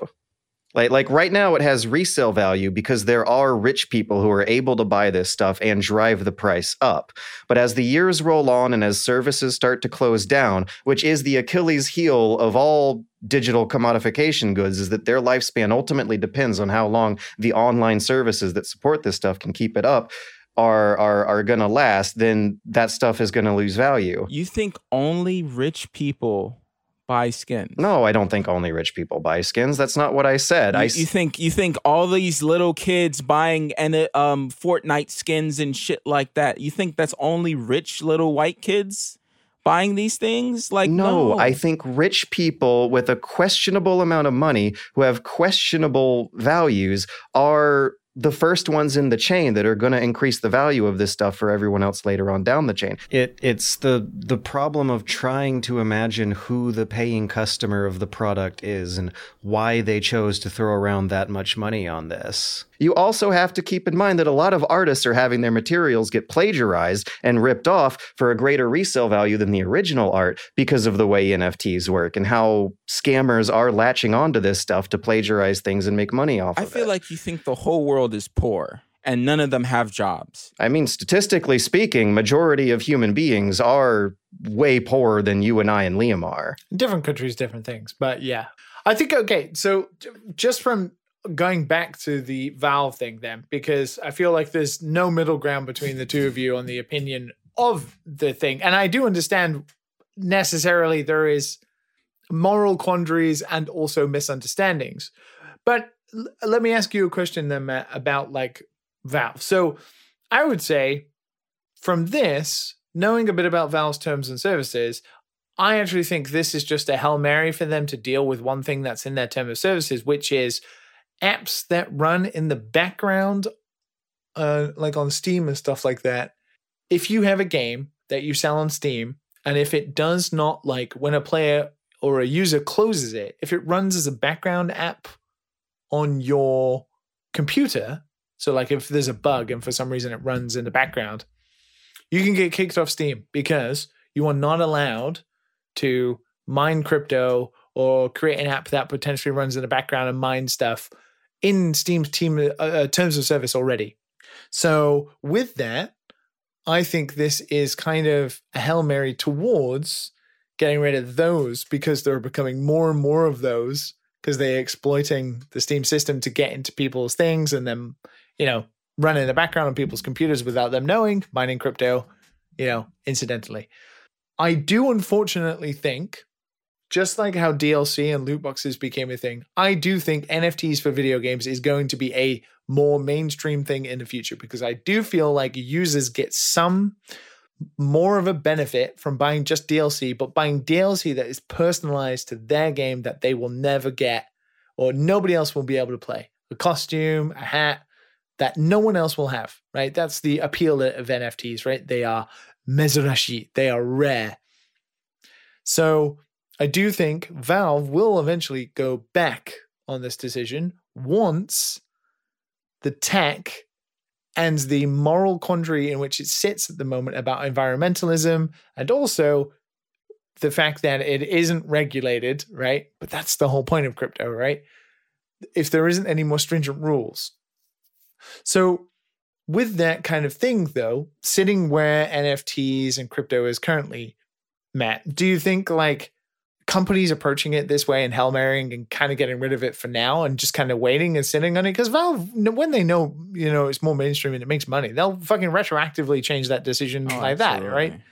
Mm-hmm. But why do you still think right now that even a company like Valve, which definitely have done their research or have people in Valve who own NFTs or buy NFT? I imagine Gabe Newell has an NFT.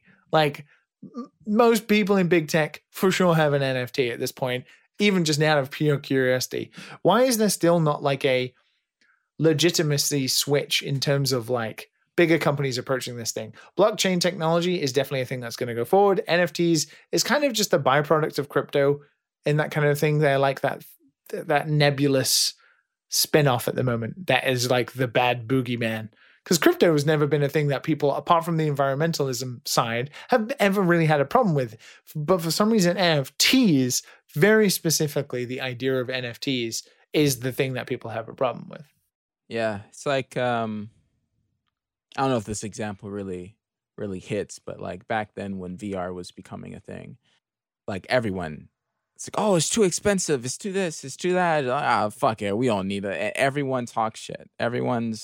It's because the mainstream is not on board. And when the mainstream is not on board, people are not gonna, big companies are not gonna invest in it. And they think the company has their best interest at heart, but the company don't give a fuck about the people.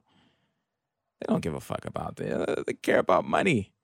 They care about like, okay, yeah, sure. Like they're just doing this to kind of cover their ass right now until everything kind of gets, they don't know what's going to happen next. Like no one knows what's going to happen next. Shit can go all the way down to zero right now, or something can happen to Ethereum.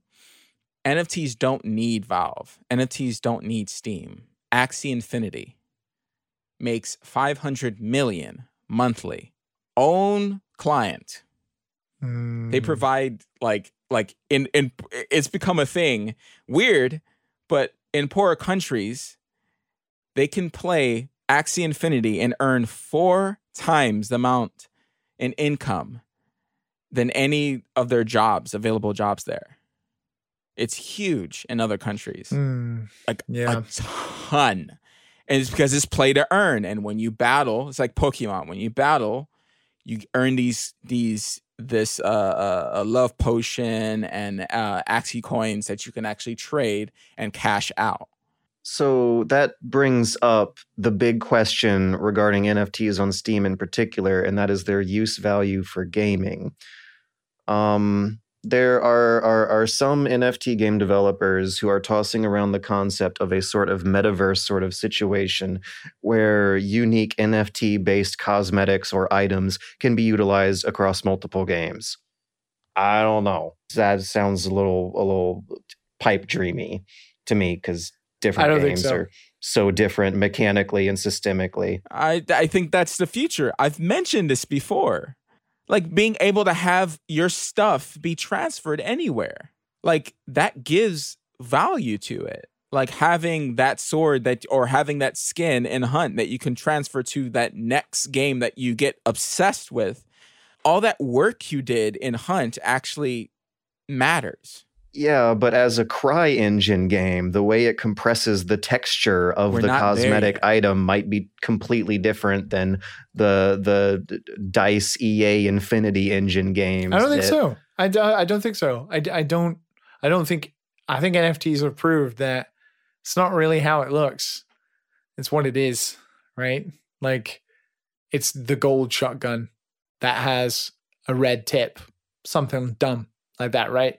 I don't think necessarily. I think this is the natural evolution, unfortunately, of the way companies will monetize DLC and stuff like that. Imagine you're playing Team Fortress 2 in modern times and Valve was approaching a way of selling hats, right? What do?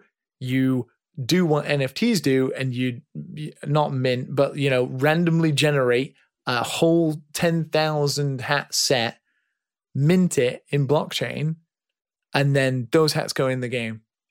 They have corresponding visual items in the game that correspond to your NFT purchase. And you're the only person in the world who has that red bowler hat for the engineer or something like that, right? That will become what I think online games, especially games that have skins and games that have visual cosmetics where you can augment the same thing that sits on a character in multiple different ways. I do think, there's a reason big companies like Ubisoft are already investing millions into this kind of thing. Ready Player One? That shit's ahead of its time. All that shit you see in the background in the rooms, those are NFTs. But wouldn't the technology required to mint the NFTs still count as that third-party middleware Liam was talking about that runs in the background that you're not allowed to do?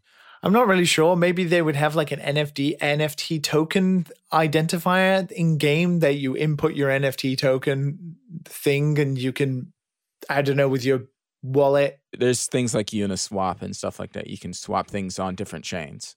And they can check and then unlock it. I'm pretty sure that tech is not that, Matt's already alluded to it, but in a game, I imagine there's people already thinking about it, especially if there's mobile games that are already using that kind of thing and they're tied to your accounts. There's games being built now with all this stuff in mind. Yeah, there's loads, right? Like that stupid cat game, right? Or whatever it's called. Loads.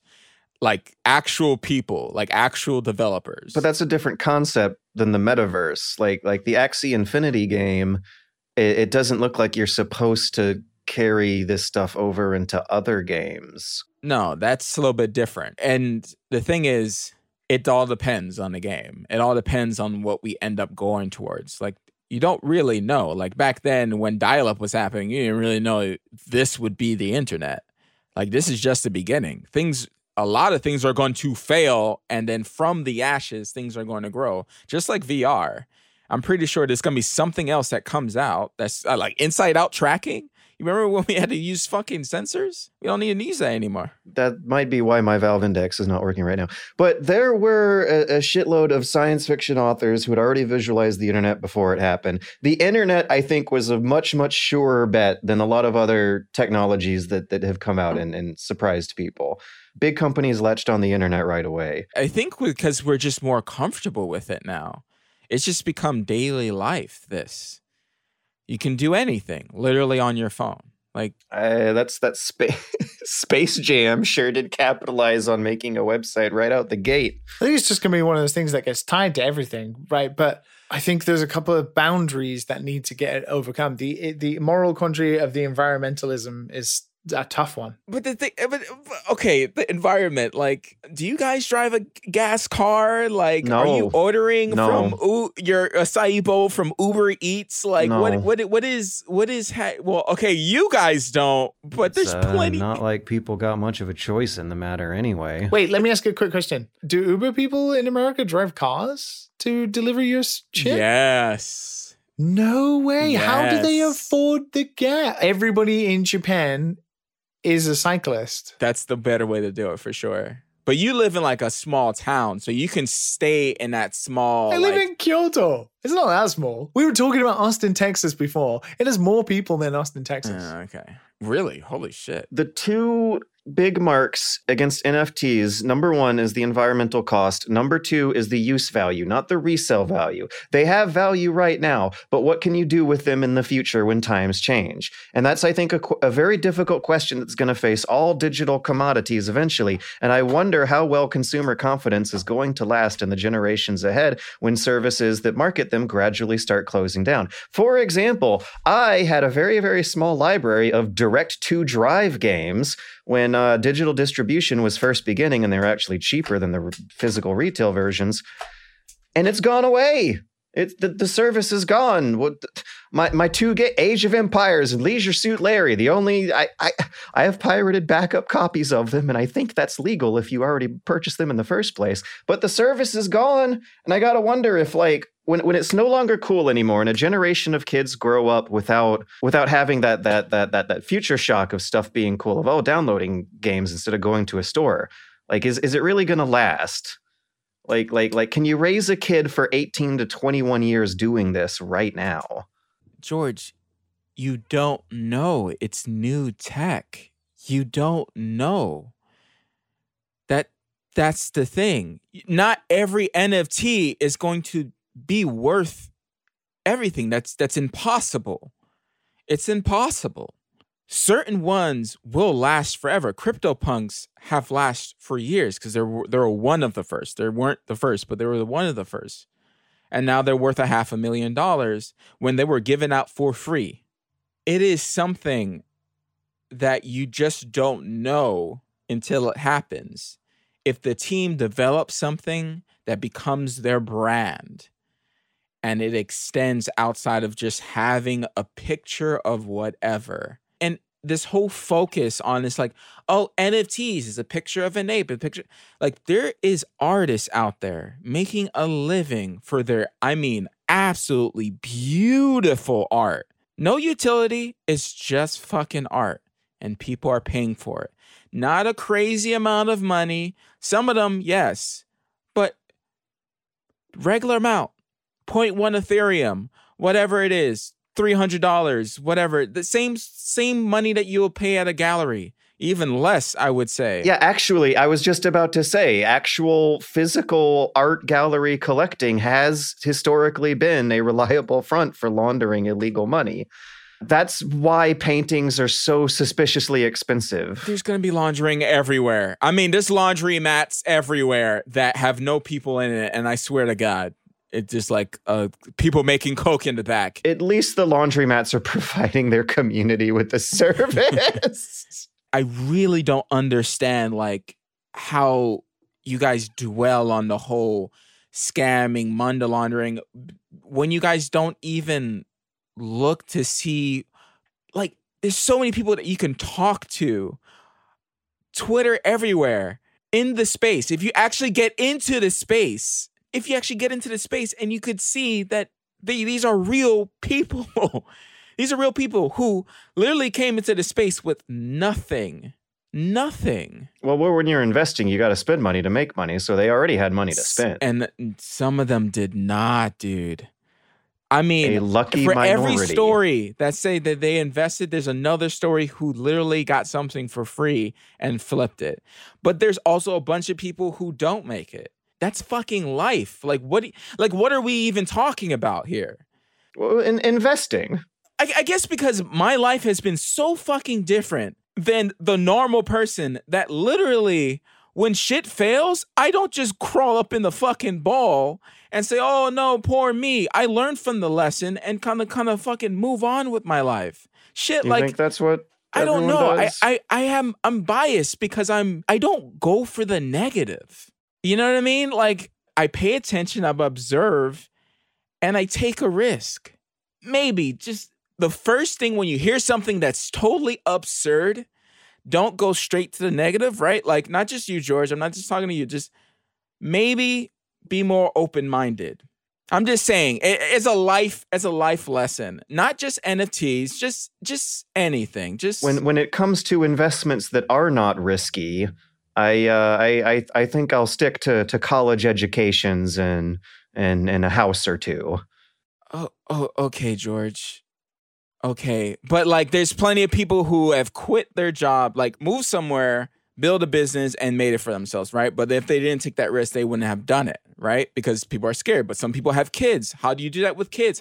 There's issues everywhere. Everyone has their own shit to deal with.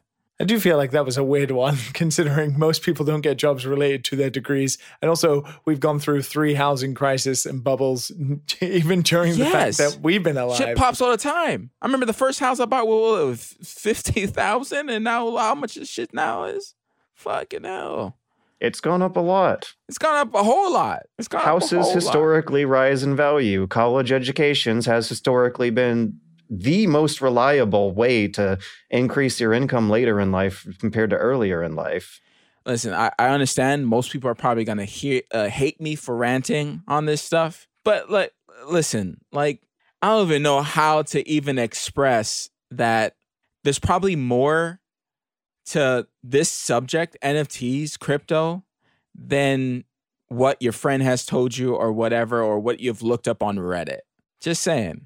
After being in space for just 4 months, just saying, and that's just NFTs. I've been in crypto for a couple years. So are there resources you can guide us to, readings, articles? I mean, I could give everyone a whole Twitter list that I make. Something I can put in the description to clarify your viewpoint. I can, and you're gonna see a lot of weird shit. You're going to see, you're going to have to, really understand the language. You're going to understand that some people engagement farm on Twitter.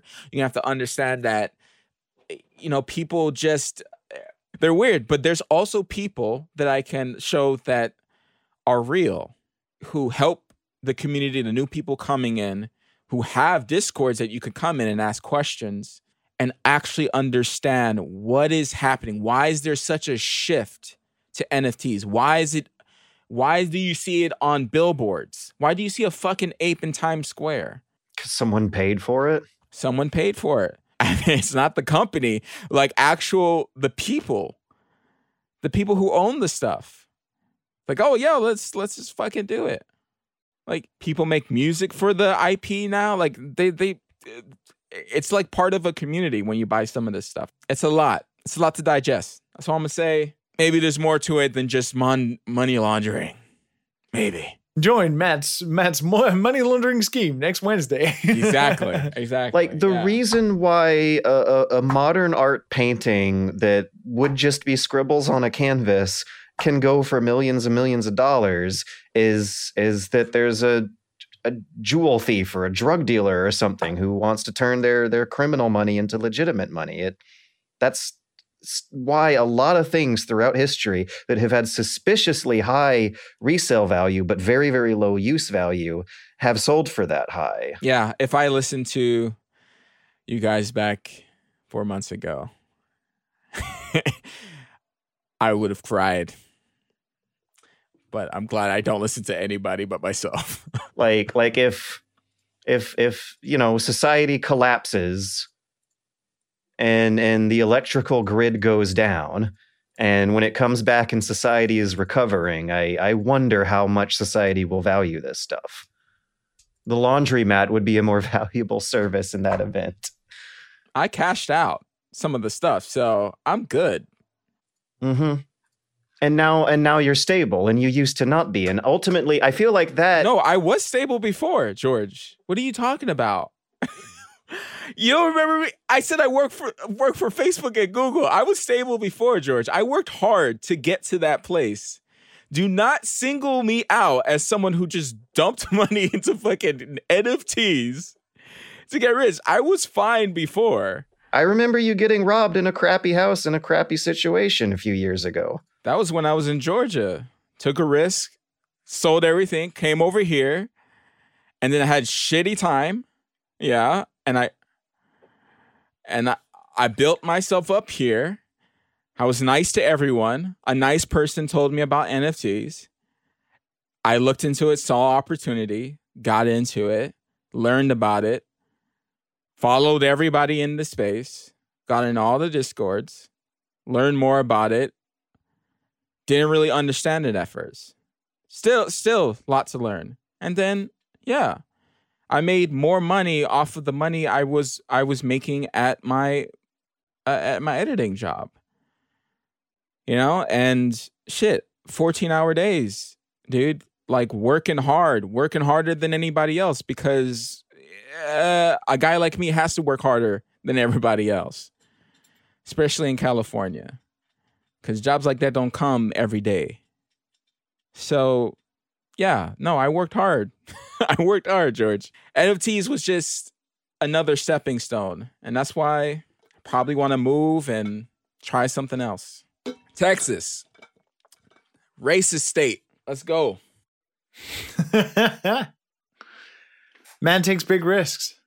I don't think we broke that news yet up until this point. No, it's like still in the back of my mind. Like I was like, do I want to pay $3,000 to live by myself in California, or do I want to get a nice big place for less than half the money in Texas?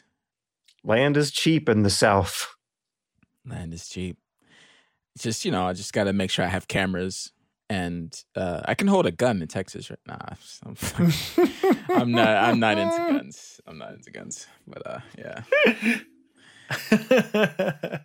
But you know,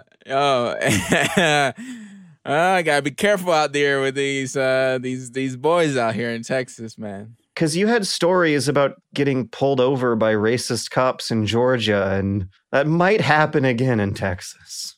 Yeah, I know. But it happens everywhere. So I'd rather be paying for cheap rent so I can actually pay my my ransom to get out of the fucking jail quite easily. Speaking of paying ransom and getting out of jail, we should pay our fans some fan service and answer their questions. I suppose that is our version of having a Hot Springs episode where some token nudity happens. Instead, we answer people's questions coming in from the inbox and the Patreon listener questions channel. That's the same thing, right? Remember Aubrey? Yeah, of course. Remember Aubrey? Aubrey's got one. If you could choose any video game IP and make it into a theme park, what would it be? Are there any food or attractions you think would be especially interesting? I don't know why my mind went to Uncharted first, but I want a hokey, cheesy Castlevania haunted house. That would be cool too. With a gift shop that sells wall chickens. You open up a wall and they serve you your food behind it. Some type of VR thing with Uncharted would be pretty cool. What's another one? What would I want? Honestly, I've got no clue. A hokey, cheesy Dark Souls haunted house would be fun, right? No. A lot of hokey, cheesy haunted houses, I think, could work off of the video game concept. If they could make a Metal Gear Solid escape room in Tokyo, the possibilities are huge. Remember the Metal Gear Solid room? Yep. Yeah. That was like classic. The one you didn't enjoy? No, I did. I had a blast. You couldn't film it. That's what it was. Is that how you remember me? Like, I remember editing the video where me and Patrick were like looking at each other, grinning, going, video games suck. That was the real deal. But I guess I'm just like in such a rut right now that's what the memories of that become through you guys. Back to the theme parks. Yeah, Metal Gear Solid Escape Room. Bring it, export it. The rest of the world needs to know. I honestly can't think. There's so many. Nintendo Land just opened. They have like an actual Mario Kart go-kart course. Donkey Kong Log. Well, they don't. It's a, well, when you do it, you'll know what I mean. It's not exactly what you think it is. Oh, that's such an, how could they fuck that up? Well, they did. No! So the Metal Gear Solid room was so good that it's like proof of concept.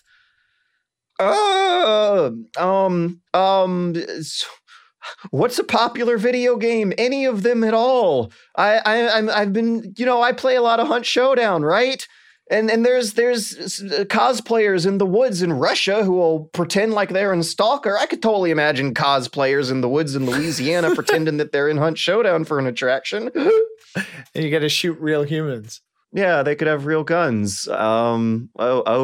Cool. Yeah. The thoughts. What I mean, the possibilities. Let's get creative, guys. There's just so many options. How can your mind be blank at this? I feel like Matt had a good one. The Uncharted one would be pretty good. Uncharted VR experience. Not even VR, like something a little bit better than the shit that they have right now, though. stuff that falls apart. And like a Takeshi's Castle or what is it? They call it Sasuke in Japan. What do you call it in America? Ninja Warrior. Okay, so a Ninja Warrior style obstacle course. What game would fit with that? Fall Guys, of course, but I feel like that's too obvious and new. And there you go. People dressed as beans running on a Fall Guys. There you go. That's the perfect one. Yeah, that would be fun. That's all I want. Injuries. No. Because you would wear the bean costume. Like those Zorbing bowls. An Among Us themed escape room. Oh. So that you and your friends could play. You press a button. Like the Metal Gear Solid room, they somehow shoot you and they manage to make it work. It was a laser gun. You had a laser tag vest on while you were in there. That's how they did it. I could feel that. Oh, but the Fall Guys one, if you were wearing like a Zorb, those big inflatable balls that you can climb in.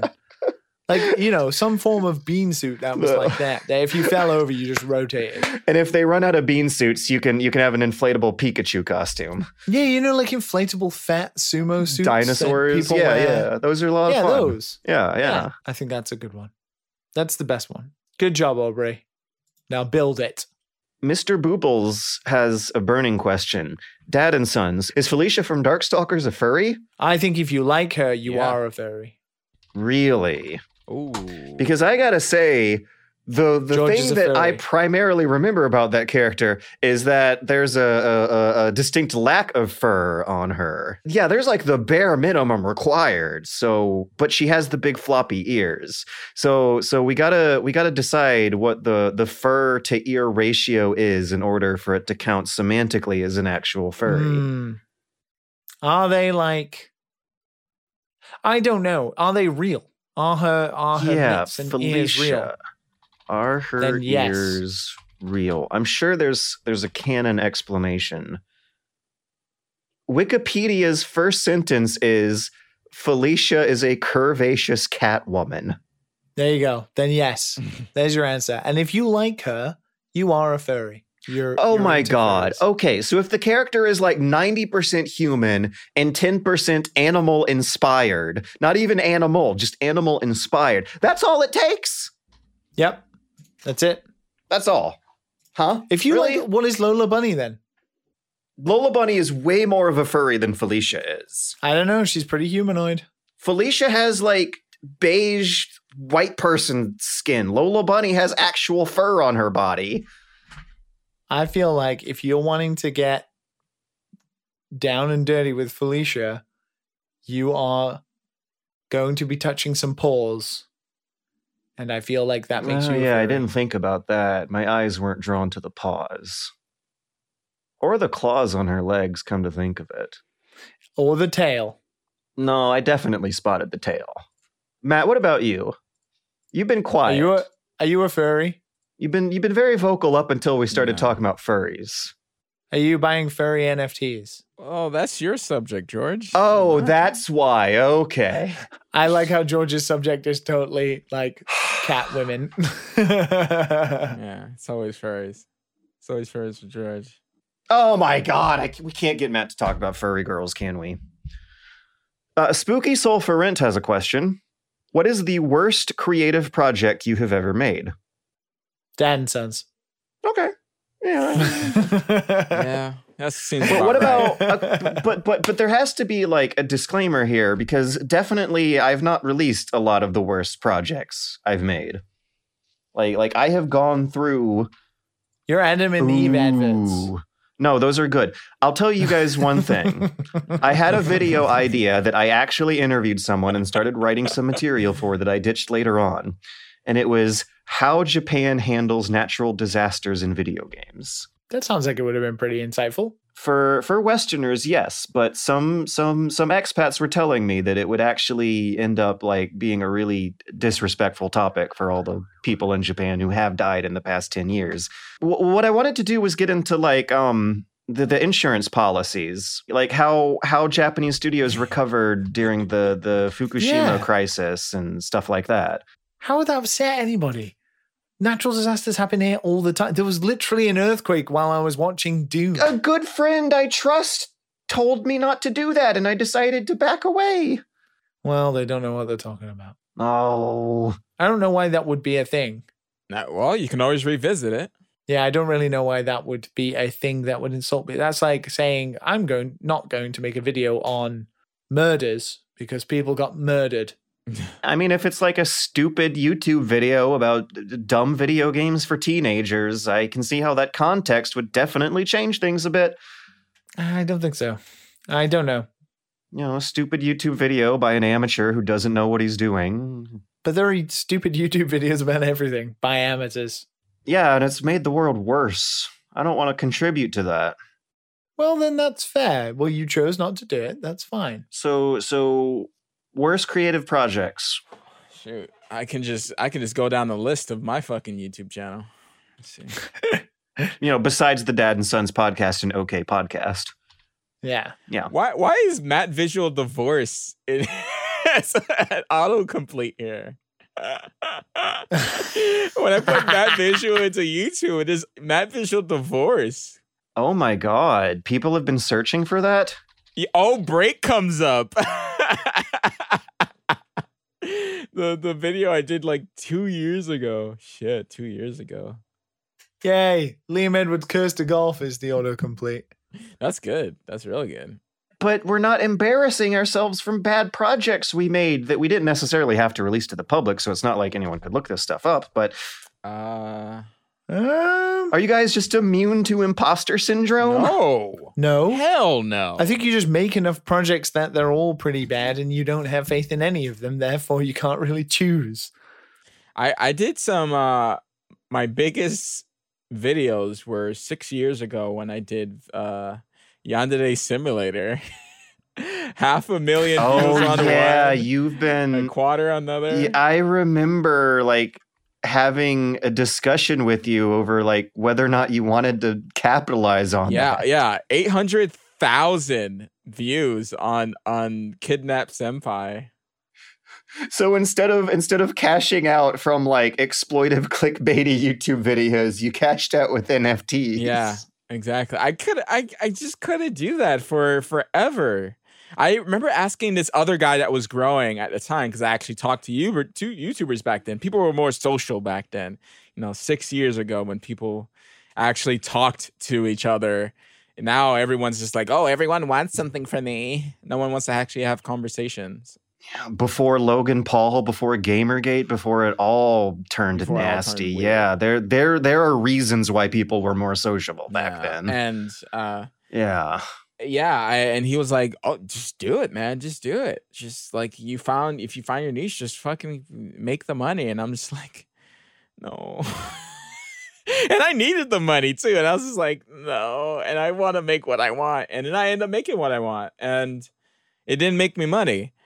But that's okay. I kind of enjoyed it, I guess. It led me here. To me. Yeah, to Liam. I might have been like one of those like internet douchebags then, I might still be an internet douchebag. I don't know. People are probably going to tell me that after this podcast. Oh, Matt. So I have a video that involved dead people I decided not to do. Matt has Yandere Simulator videos. Liam, we're still waiting for yours. Oh, I had like a terrible 1 year of making YouTube videos when I first arrived in Japan and was doing Final Games. I did not know you ever did that. Yeah, they're gone now. I deleted them after. You're so... After. No. I deleted them after I once went into, it was in my first year of teaching, when I once went into the elementary school I was working at, and a kid had drawn me, sat on my floor, which was the presentation of the shot in the YouTube video. And Oh. he was like, DM Sensei. And I was like, oh, okay. And then he drew on my arm my tattoo. And he was like, tattoo, YouTuber, tattoo. That kid had found my video somehow. I have no idea how. That is precious. And I deleted that shit faster than like, I enjoyed making, I still have them all on a hard drive.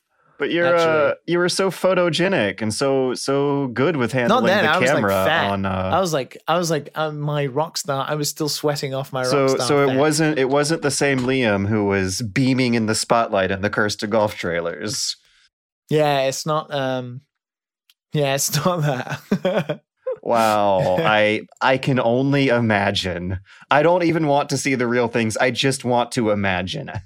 I'm wondering if like I have a hard drive here somewhere that has it. I hate that I had my first YouTube channel that was before Matt Visual called Guru Shah, and I used to make like Call of Duty videos, and I can't get back into it. I think YouTube deleted it, and I've been trying for years to be like, man, come on, I gotta remember the password. Like your password was too good. Yeah, I was just like, fuck, and yeah, I can't even find it on YouTube.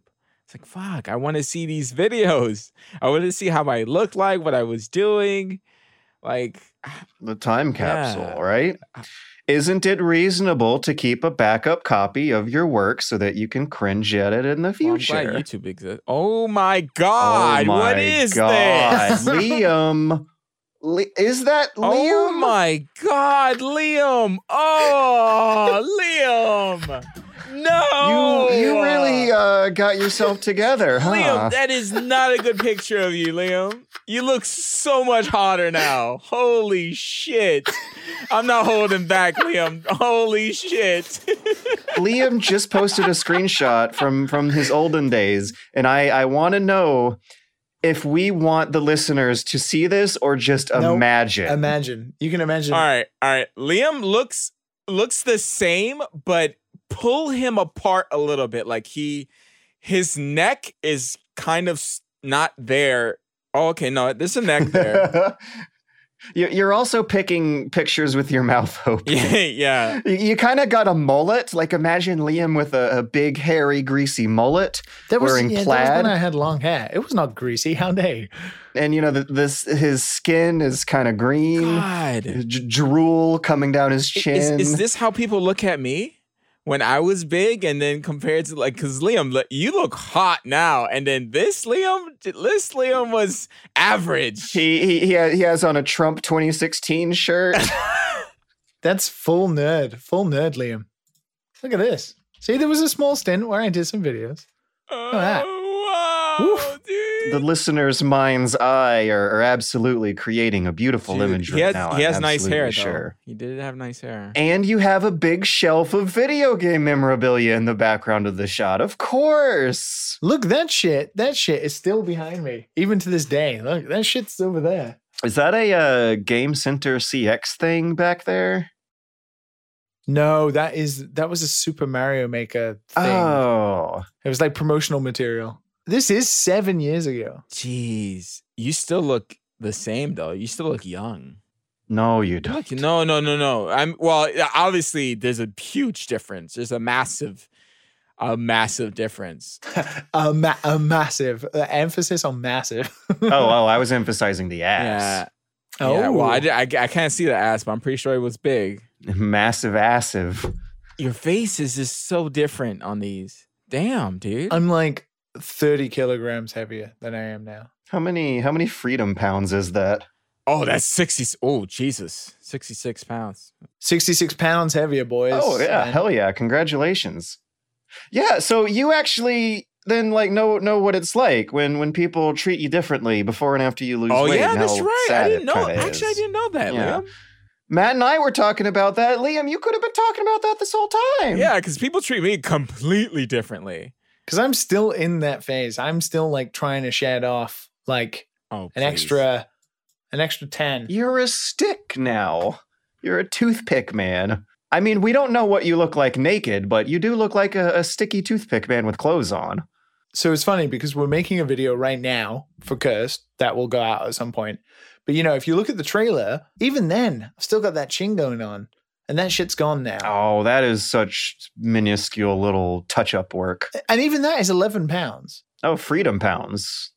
Yeah, 11 freedom pounds since that cursed trailer came out in August to now. I've lost that, and I'm aiming for another 11 pounds. I'm kind of a rugby player size at the moment, some muscle and fat. I just want to do muscle. It's annoying to try to do both. I've learned to just stay below 200 and constantly gain muscle, and just that's I know. Slowly do it. Because man, when I eat, I gain strength, but my God, I get real big. I get chunky, and then I can't fit into my clothes. Yeah. I have actually recently bought, I'm super happy. Recently spent loads of money on clothes here in Japan at H&M, which I don't know if anybody knows what that is, but H&M, L size Japanese. Oh, baby, no XL Japanese, which is L for Americans and Europeans, because XL Japanese is not what we consider XL. But I'm not in XL Japanese anymore. I'm in L, which is like an M in the UK. So I feel like bada bing, bada boom. Boys making progress. What about Uniqlo? Uniqlo's weird. I only buy cotton t-shirts because I don't like, the flimsy thin t-shirts. The Uniqlo is from Japan, isn't it? Yeah, but they're not cotton t-shirts usually from Uniqlo. So I don't buy them. The easy pants, those pants are really good. Yeah, but dude, no. H&M era in Japan, the easy trouser slacks are magnificent. Oh, they must be the same thing, because I have a couple of H&M pants, but the Uniqlo just kind of stretches and really grabs the quads. You know what I mean? But both of my favorite pants places. Oh, the slacks do too. Yeah, they definitely do too. Get a pair, guys. Get a pair. So good. Love it. If you ever needed motivation to lose some weight or anything, if you're struggling, here are 3 dudes who have gone through it. Pain and suffering. And you can watch my videos and see how I progressed as well. You can't watch my videos, but you can imagine it. Just imagine an old fat Matt version of Liam. Except I think I was way bigger than Liam. I was definitely way bigger. I was way bigger. Yeah, let's not discredit how much you did. I was over 300 pounds. Yeah, I was a big chunky boy. Yeah, I was never that big. I think we should all go lift weights and run on the treadmill now. Well, I'm hoping we can wrap this up because I'm waking up early and finally time to go to the gym like a champ. Yeah, while listening to your favorite OK podcast, right? My favorite failed creative project, the Dad and Sons Pod. Don't at me. Because I won't respond.